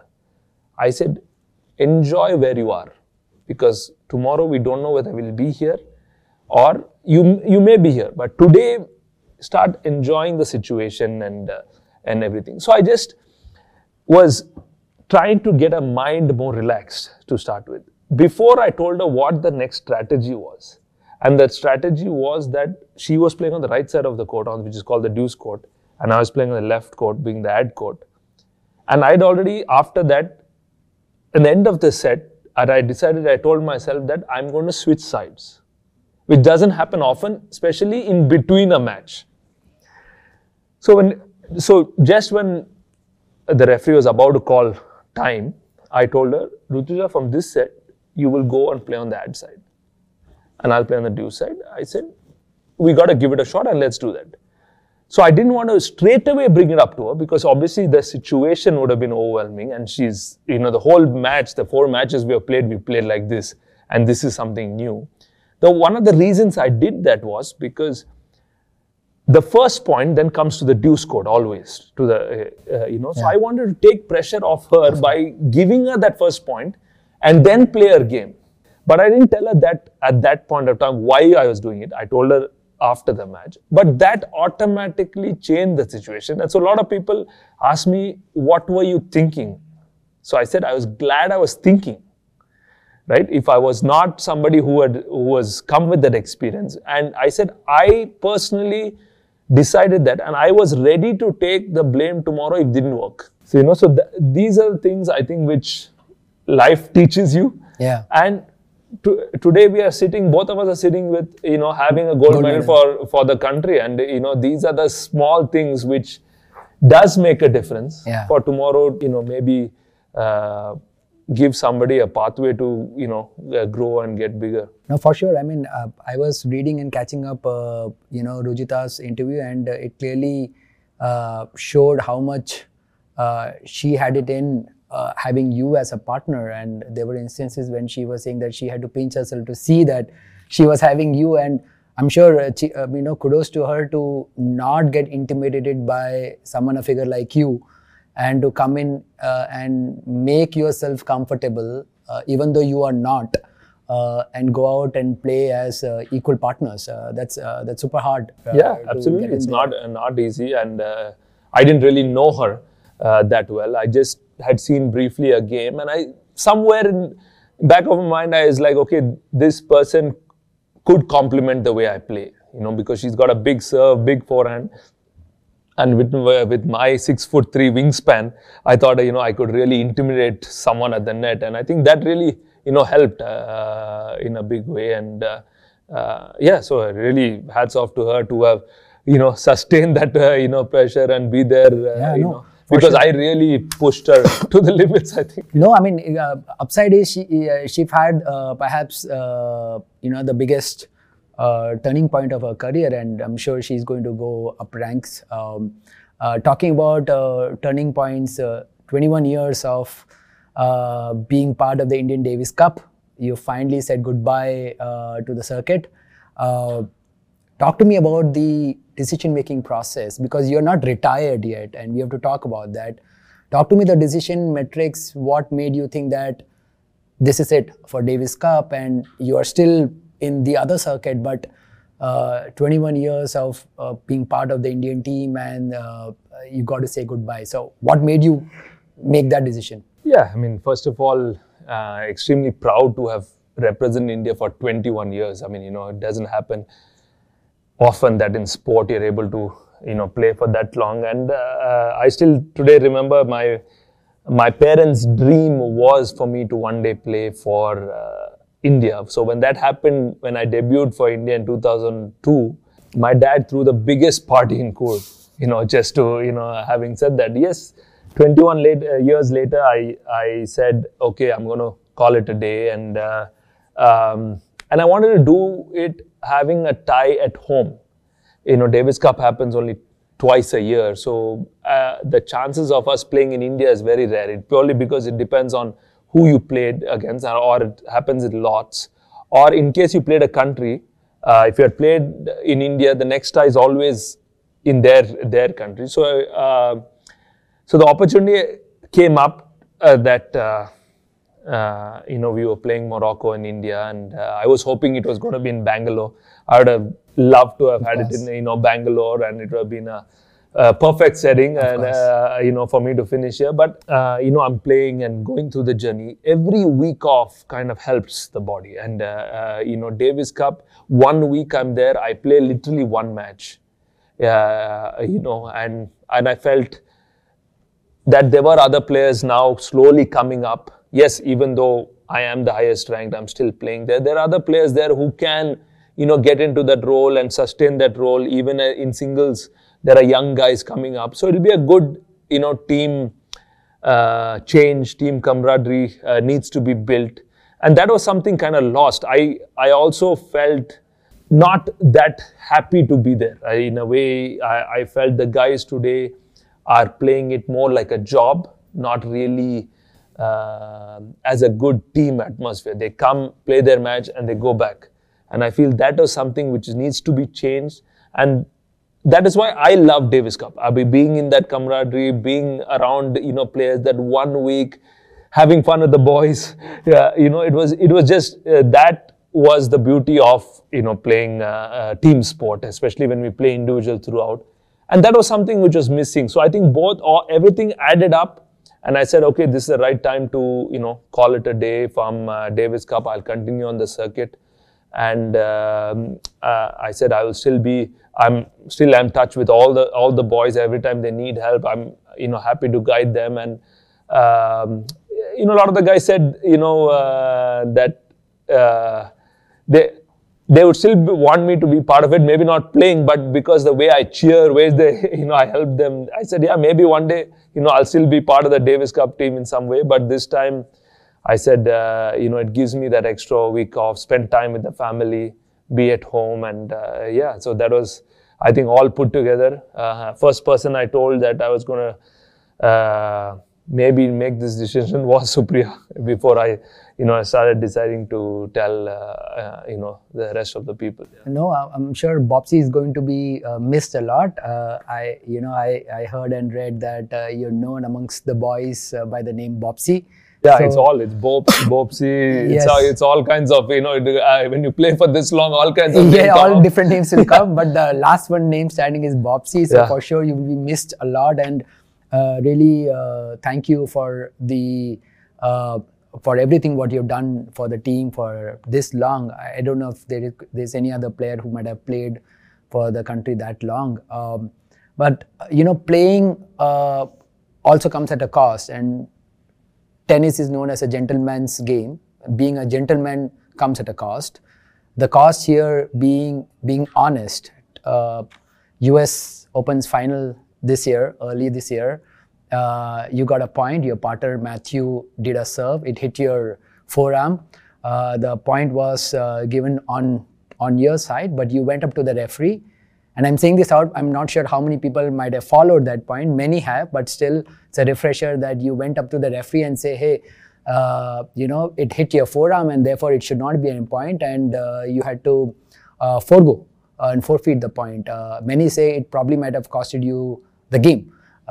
Not sure how true that is, but tell me, in such instances, do you really go and talk to your partner? Because this is influx. I saw the video. It was instant and impromptu decision, and it is not just impacting you, but it's also impacting your partner.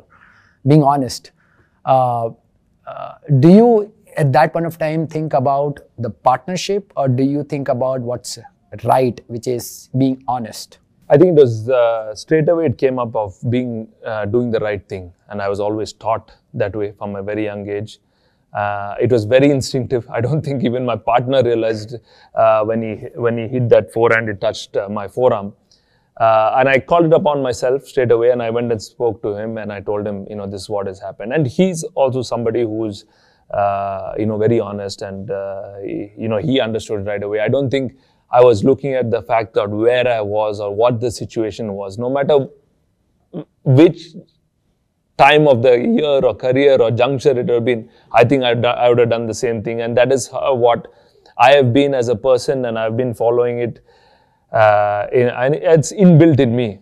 So I think the referee also was confused that she was not sure what was going on, because she asked me a few times, what happened. But I think it was purely instinctive, and it was the right thing to do, because I feel maybe if I'd won that match and knowing the fact that the ball touched my hand, I didn't own up to it, I don't think I would have had probably sleepless nights. So, I think I'd rather own up to it and just do the right thing. And, whether it was known, people spoke about it or not, but I know personally this was the right thing to do, and hence, I called it upon myself. Did your daughter Trida see that?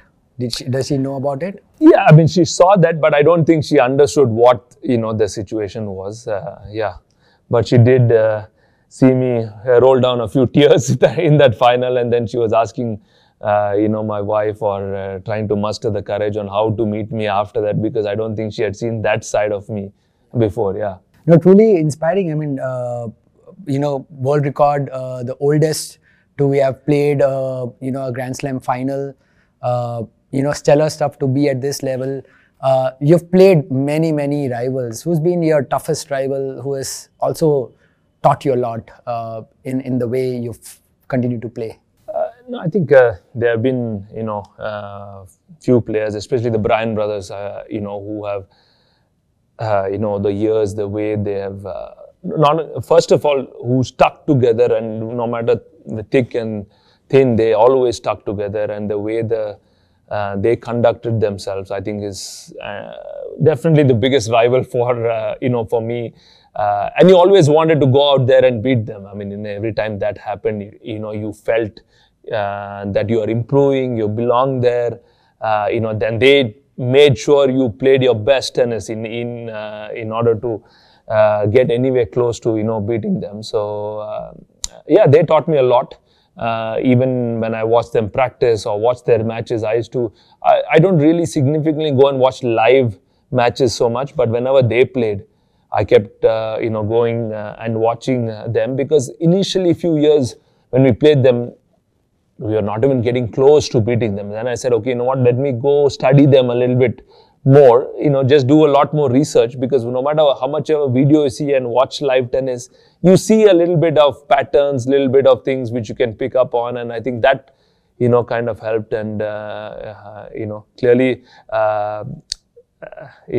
as I mentioned earlier, I didn't really like going to school and studying, but I needed to study, here as well, and, do a lot more research. And those were my toughest rivals, I think. Before, sitting down today, I had asked a bunch of people, I'm going to talk to you, and what question should I ask you? One of the most common question was that because you are the partnership man, having had, such an illustrious career of partnerships, how do you manage conflict in a partnership, conflict management in particular? Because in your case, the multiple variables, individuals from different cultures, different temperaments, therefore, different stakes.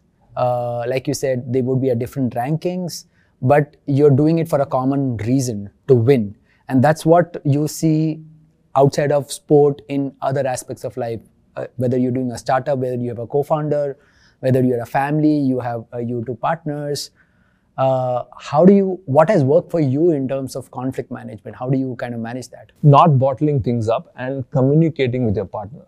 Just being honest with the situation. Sometimes it's hard, because everybody, like you said, comes from various different backgrounds. It is tough. But to find the right moment to sit down, even if it's a 5 minutes, 10 minutes, to communicate, especially one-on-one. Sometimes what happens is you communicate through the coach, which is again not healthy, because the coach kind of protects in some way, he doesn't communicate. So sometimes if you go at it, but you understand you're doing it for the bigger picture, bigger journey, it is far better.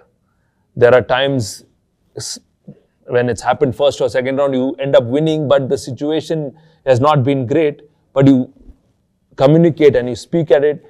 The second round automatically gets better, because you have communicated and you really understand what, at the end of the day, you are trying to be the best, and you are trying to be, push all your limits. So you expect that from, the partner as well, and that's vice versa. So, truly it is communication which... Has there been any situations where of all the partnerships you've had, you had to have you and your partner lock in one room and just hash out between each other and then come out saying that, okay, you know, we are back on the game? I mean, any instances? It has happened. I mean, it once happened, you know, in Rome when I was playing with, you know, my partner. We were really losing badly, and the energy was very negative on the court. And luckily for us, it started raining. So we went into the locker room, and then we just lashed out, you know, because it was playing in my mind and, you know, what was happening, and we lashed out at each other. And an hour and a half later, when the rain stopped, we went back on court,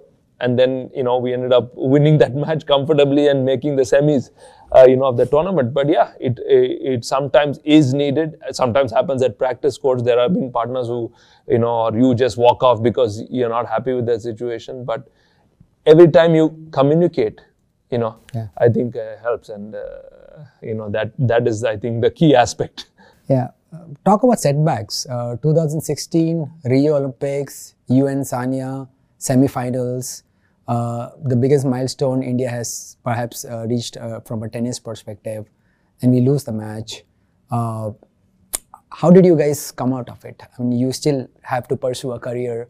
What was the conversation in the locker room, you know, in the athlete village, which made you say that, okay, let's go back and again play tennis? I don't think we are still over it, Dilip. I think one of the hardest moments in tennis, you know, because coming fourth is, it's, no matter what, if somebody says you're going to finish fourth at Olympics, it may be great. But that time, that thing, I don't think neither of us are over that situation. I mean, no matter how many times you move on, I think that was extremely difficult to have lost that match, you know, there. Especially when you're away from everyone in the locker room. I mean, locker room you're by yourself because mixed doubles, not even like you're sitting in the same locker room, right? I mean, and then you take a 10-hour flight to go into the next tournament wanting to play, but at the end of the day, that mind is not there. I mean, it's very, very hard. Very, very hard. Even till today, sometimes I think about it. I wonder why we have to play a bronze medal match. You know, why can't two teams, you know, just get the bronze, you know, looking at it, you know, instead of... Because in tennis, we are not used to coming the following day and playing another match right away for such a significant, you know, or the magnitude of a match. You know, you lose in a Grand Slam, you come back next year to play that Wimbledon, or you go the next week completely. Here, within 24 hours, we had played the semi-finals, we lost that. 24 hours later, you're coming to play another big match for bronze medal.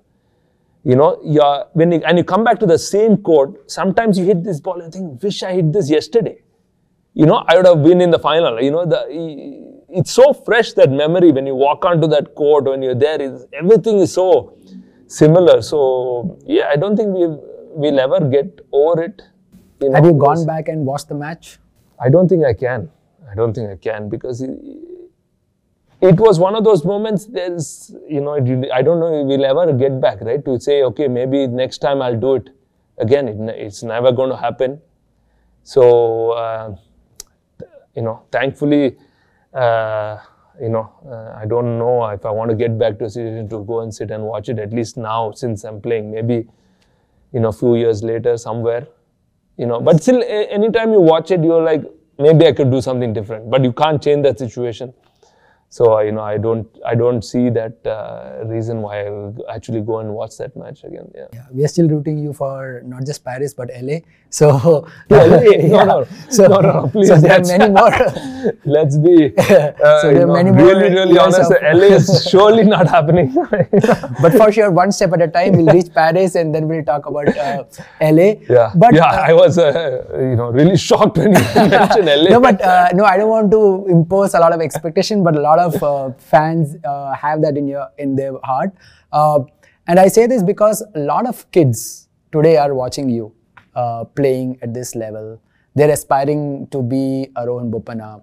A lot of parents who wants to anchor their kids' aspiration. But let's accept it's a expensive sport. It comes at a huge cost. What do you think, or what do you suggest should be a starting point for a parent in particular who really wants to go and cheer their child's aspiration, but perhaps doesn't have the means today? I think to find a good coaching center as much as possible, in terms of not just to send the kid to your closest, like for a tennis school, which is close to your home.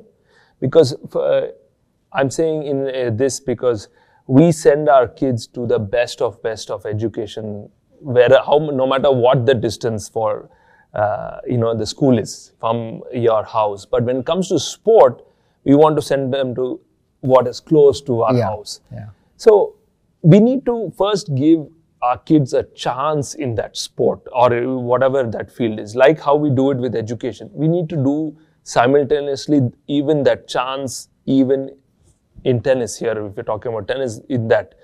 So when you send them to the best places, give them a chance, and that's when you're creating an opportunity, and maybe the kid can pursue that. And sports today can make you a career. I think if I have to say, in India, we are still growing to understand that sport can be a career. A lot of people easily say that, oh, there's no infrastructure, so we can't do it. Yeah. So when I look at it, and I was sitting in a coffee shop, and it came to my mind, I said, what about the infrastructure in UK, US, Canada?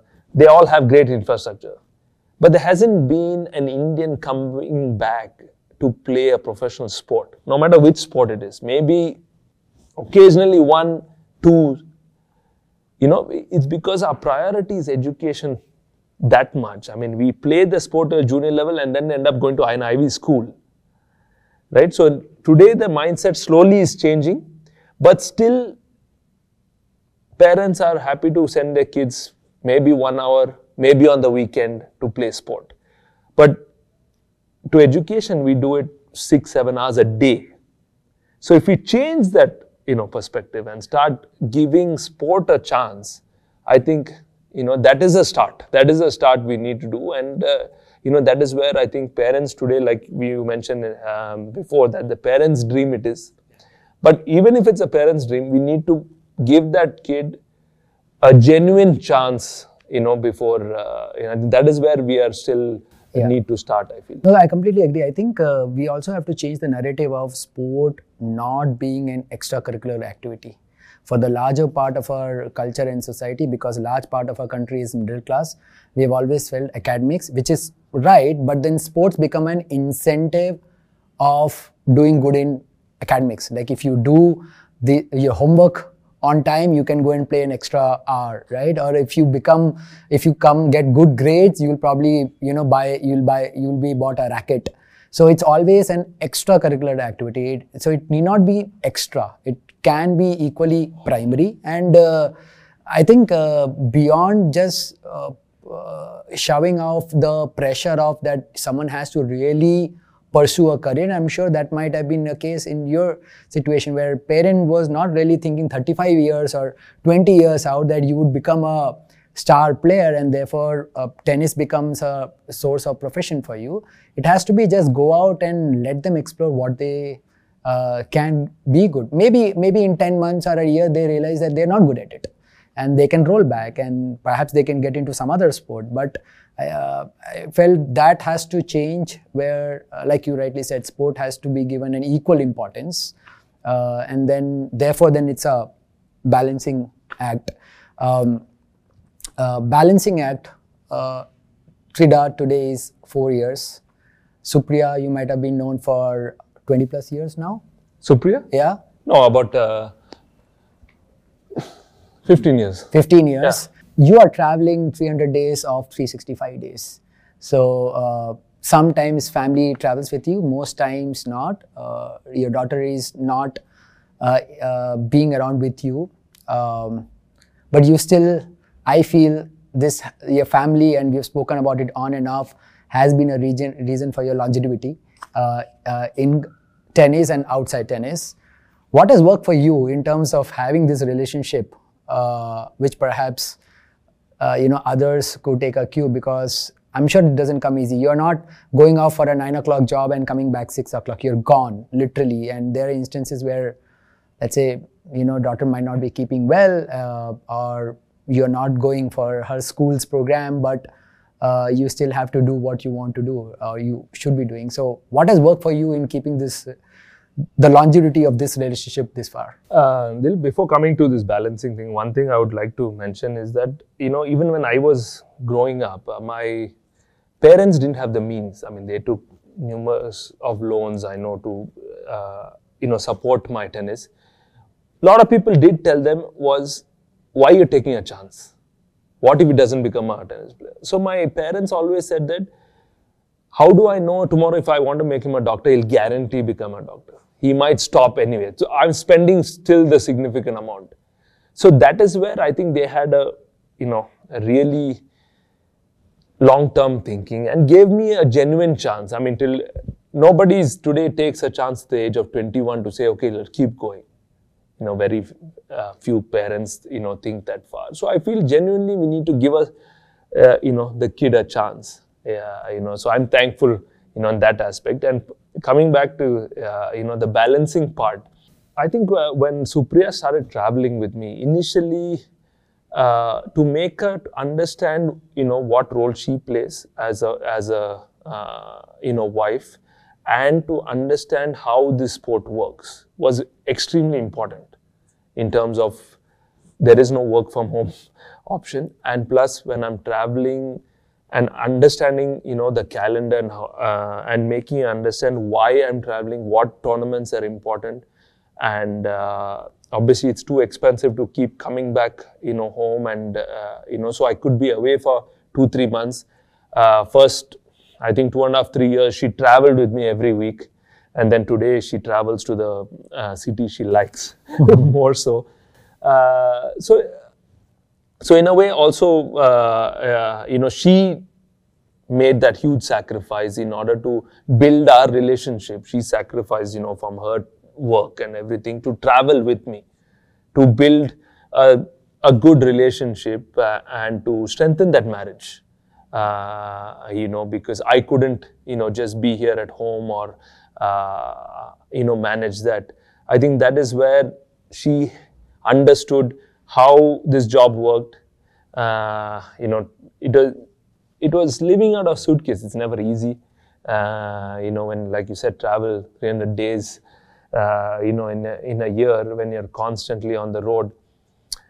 That was an important aspect for us to understand how everything worked, and this is how this journey was going to be.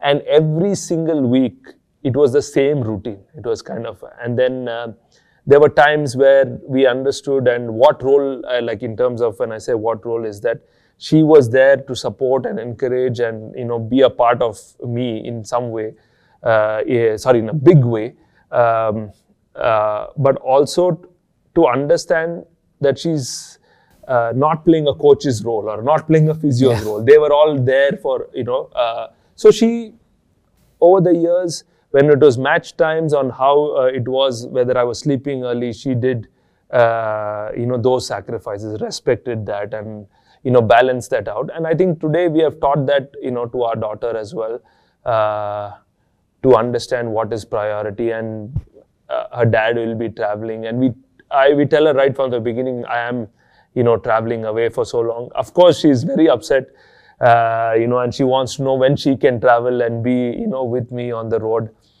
And yes, I've missed numerous days, of a school, programs when I'm not there. And sometimes, we are on thankfully, the opportunity today to do a video call, and you can, speak and, do that. But still, it is difficult, especially as she's getting older. It is harder. And have you given her a timeline? I haven't given her any Has she asked you a timeline? Because the world is not asking you a timeline. Yeah, no, she's not asked me any timeline. Actually, we were on a holiday last week. We were in Sri Lanka, and then she asked me when we're going back, she's like, are you going to be there in Bangalore? I said, yeah, I'm going to be there. She's like, forever? So I said, yeah, for something, you're not going anywhere. So, you know, even for her, she probably thinks I'm there for a few days, then I'm off. You know, so thankfully she's been great, adaptive, you know, and she loves to travel. And the one thing I told my wife when we were traveling, we needed to try all kinds of food. I said, I wanted to really enjoy, you know, this travel experience. And I think travel is a great learner. So, you know, thankfully that Supriya is able to still sacrifice a lot in terms of, for us able to travel and be together as a family. No, we have to, I mean, this has been a fantastic conversation, Rohan. I can't thank you enough because a lot has been known about you, but I hope in this conversation we were able to unpack and explore a lot of your other side. But before I wrap up, I want to touch upon two more aspects which is I feel maybe unknown about you. The work, what you do outside of tennis. You also do a lot of philanthropic work. You're also a teacher. You have an academy where you're now teaching kids, and you were talking about a project which you want to pursue about giving back and helping underprivileged kids. So I want you to quickly touch upon that side of yours, the work you do in philanthropy, why is that important, and the project you want to pursue now.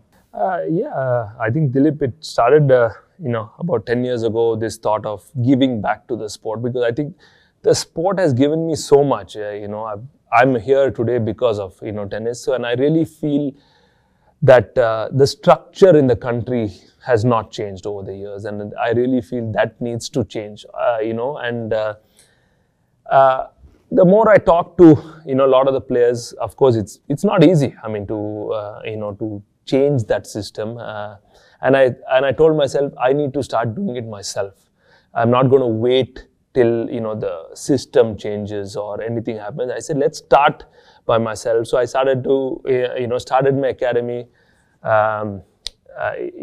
You know, literally giving back, getting all the, you know, getting the right structure in place. Just, you know, for whether it is 10 kids also, just giving them the right kind of fitness, right kind of tennis, just balancing, you know, all that out. Of course, you know, constantly, you know, growing, learning myself, because when I start communicating with parents, I constantly understand what are the different roles, you know, they play, the challenges they have.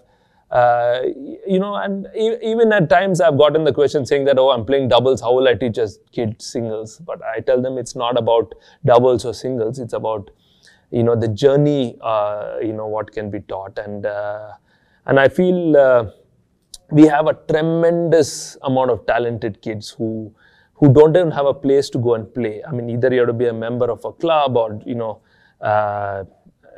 go, you know, outside India to really join good academies. So I thought, let's give an opportunity here in Bangalore itself. I mean, one of the reasons we started the sports school with boarding, lodging, education, you know, and tennis is so that I feel I never had this when I was growing up. Like I've said, we mentioned I was on my bicycle traveling 14-15 kilometers a day. I feel that needed to change. We needed to give players the amount of rest needed after their training, to class, and everything around it, and balance that out. And I feel today I want to start an underprivileged, you know, program, because I don't think tennis has ever gone to an underprivileged kids and taught this sport. So, and I really feel we need to start at the grassroots level. And I feel there are, you know, so many kids who can maybe get this opportunity. We want to go around and select a few kids and, you know, give back to the sport. And that's my passion. It comes naturally to me. And yeah, so I'm really happy that, you know, this journey can be started, and, you know, hopefully it will be successful. No, I'm definitely, and I want to, you know, mention, you know, the academy, you know, you operate ROHAN BOPANNA Tennis Academy. A lot of work you're doing there in educating and essentially making the future generations, you know, come up and be a great player. So definitely people should go read up more about it, and I'm sure people will find a way to reach out to you. So, it's been an absolute pleasure, Rohan. Like I said, no pressure, LA, but definitely Paris. And after Paris, we'll talk about LA. But, before we wrap up, two pieces. One, if you had to go out and play doubles with someone, historical figure, non-tennis player, who would be that player and where would you want to play? I would love to play with Michael Jordan. Wow, okay. In Las Vegas. Las Vegas? Yeah, why not? I mean, it's I was just reading about Nadal and Alcaraz going to go and play out there, so it'd be a great place, I think, to play with Michael Jordan there. Okay, so I usually don't do this, but with you, I felt it would be fun. So quick rapid fire, 3 questions, very simple. Make a choice. Rafael Nadal or Novak Djokovic? Rafael Nadal. Wimbledon champion, Olympic champion? Olympic champion. I thought that would come easy. But this one I know it's easy. Coffee or wine? Coffee. Yeah. So there's a lot to unpack on the coffee side. But Rohan, thank you. It's been an absolute pleasure knowing about you. And I hope, with this, a lot more people find that other side of yours, which they can take back, not necessarily in tennis. I'm sure, I don't even think, there are tennis fans who are watching or listening, but the idea was to see that mental model, what you have applied in your illustrious career this long, how they could apply in whatever pursuits they are doing, whether it's business, life, or passion elsewhere. And they can also, like you said, convert their limitations into opportunities. So thank you for Supriya also to coining that. But thank you for taking time and having this conversation with me. Thank you so much, Dilip, for having me. It was absolute pleasure. I don't think I've spoken about the other side of me this much as much I have, today speaking with you. So thank you for, bringing out all those memories of my childhood and everything, and sharing that, with you and anyone who's listening. So. Hope to catch up with you soon again. I look forward, and good luck for Paris. Paris only, please. Not I'm happy to sit with you and just support all the athletes from India. We'll find a way to sit again after Paris, and then perhaps chalk out a plan maybe for LA, or we'll make a plan for others to reach LA. Yes. But thank you, Rohan. It's been a pleasure. Thank you so much. Thank you. It's been a great time talking to Rohan. I hope you enjoyed, took a lot of cues in going out and exploring your other side. If you enjoyed, please send in some feedback. That will help me get better what I do. I'm sure you know ways to reach out to Rohan. He's there in social media, so send him all the good wishes. You could just write a second line that let's go LA. No pressure, but Rohan will give it a thought. But thank you once again, and see you in the next episode with another guest exploring their other side. Goodbye.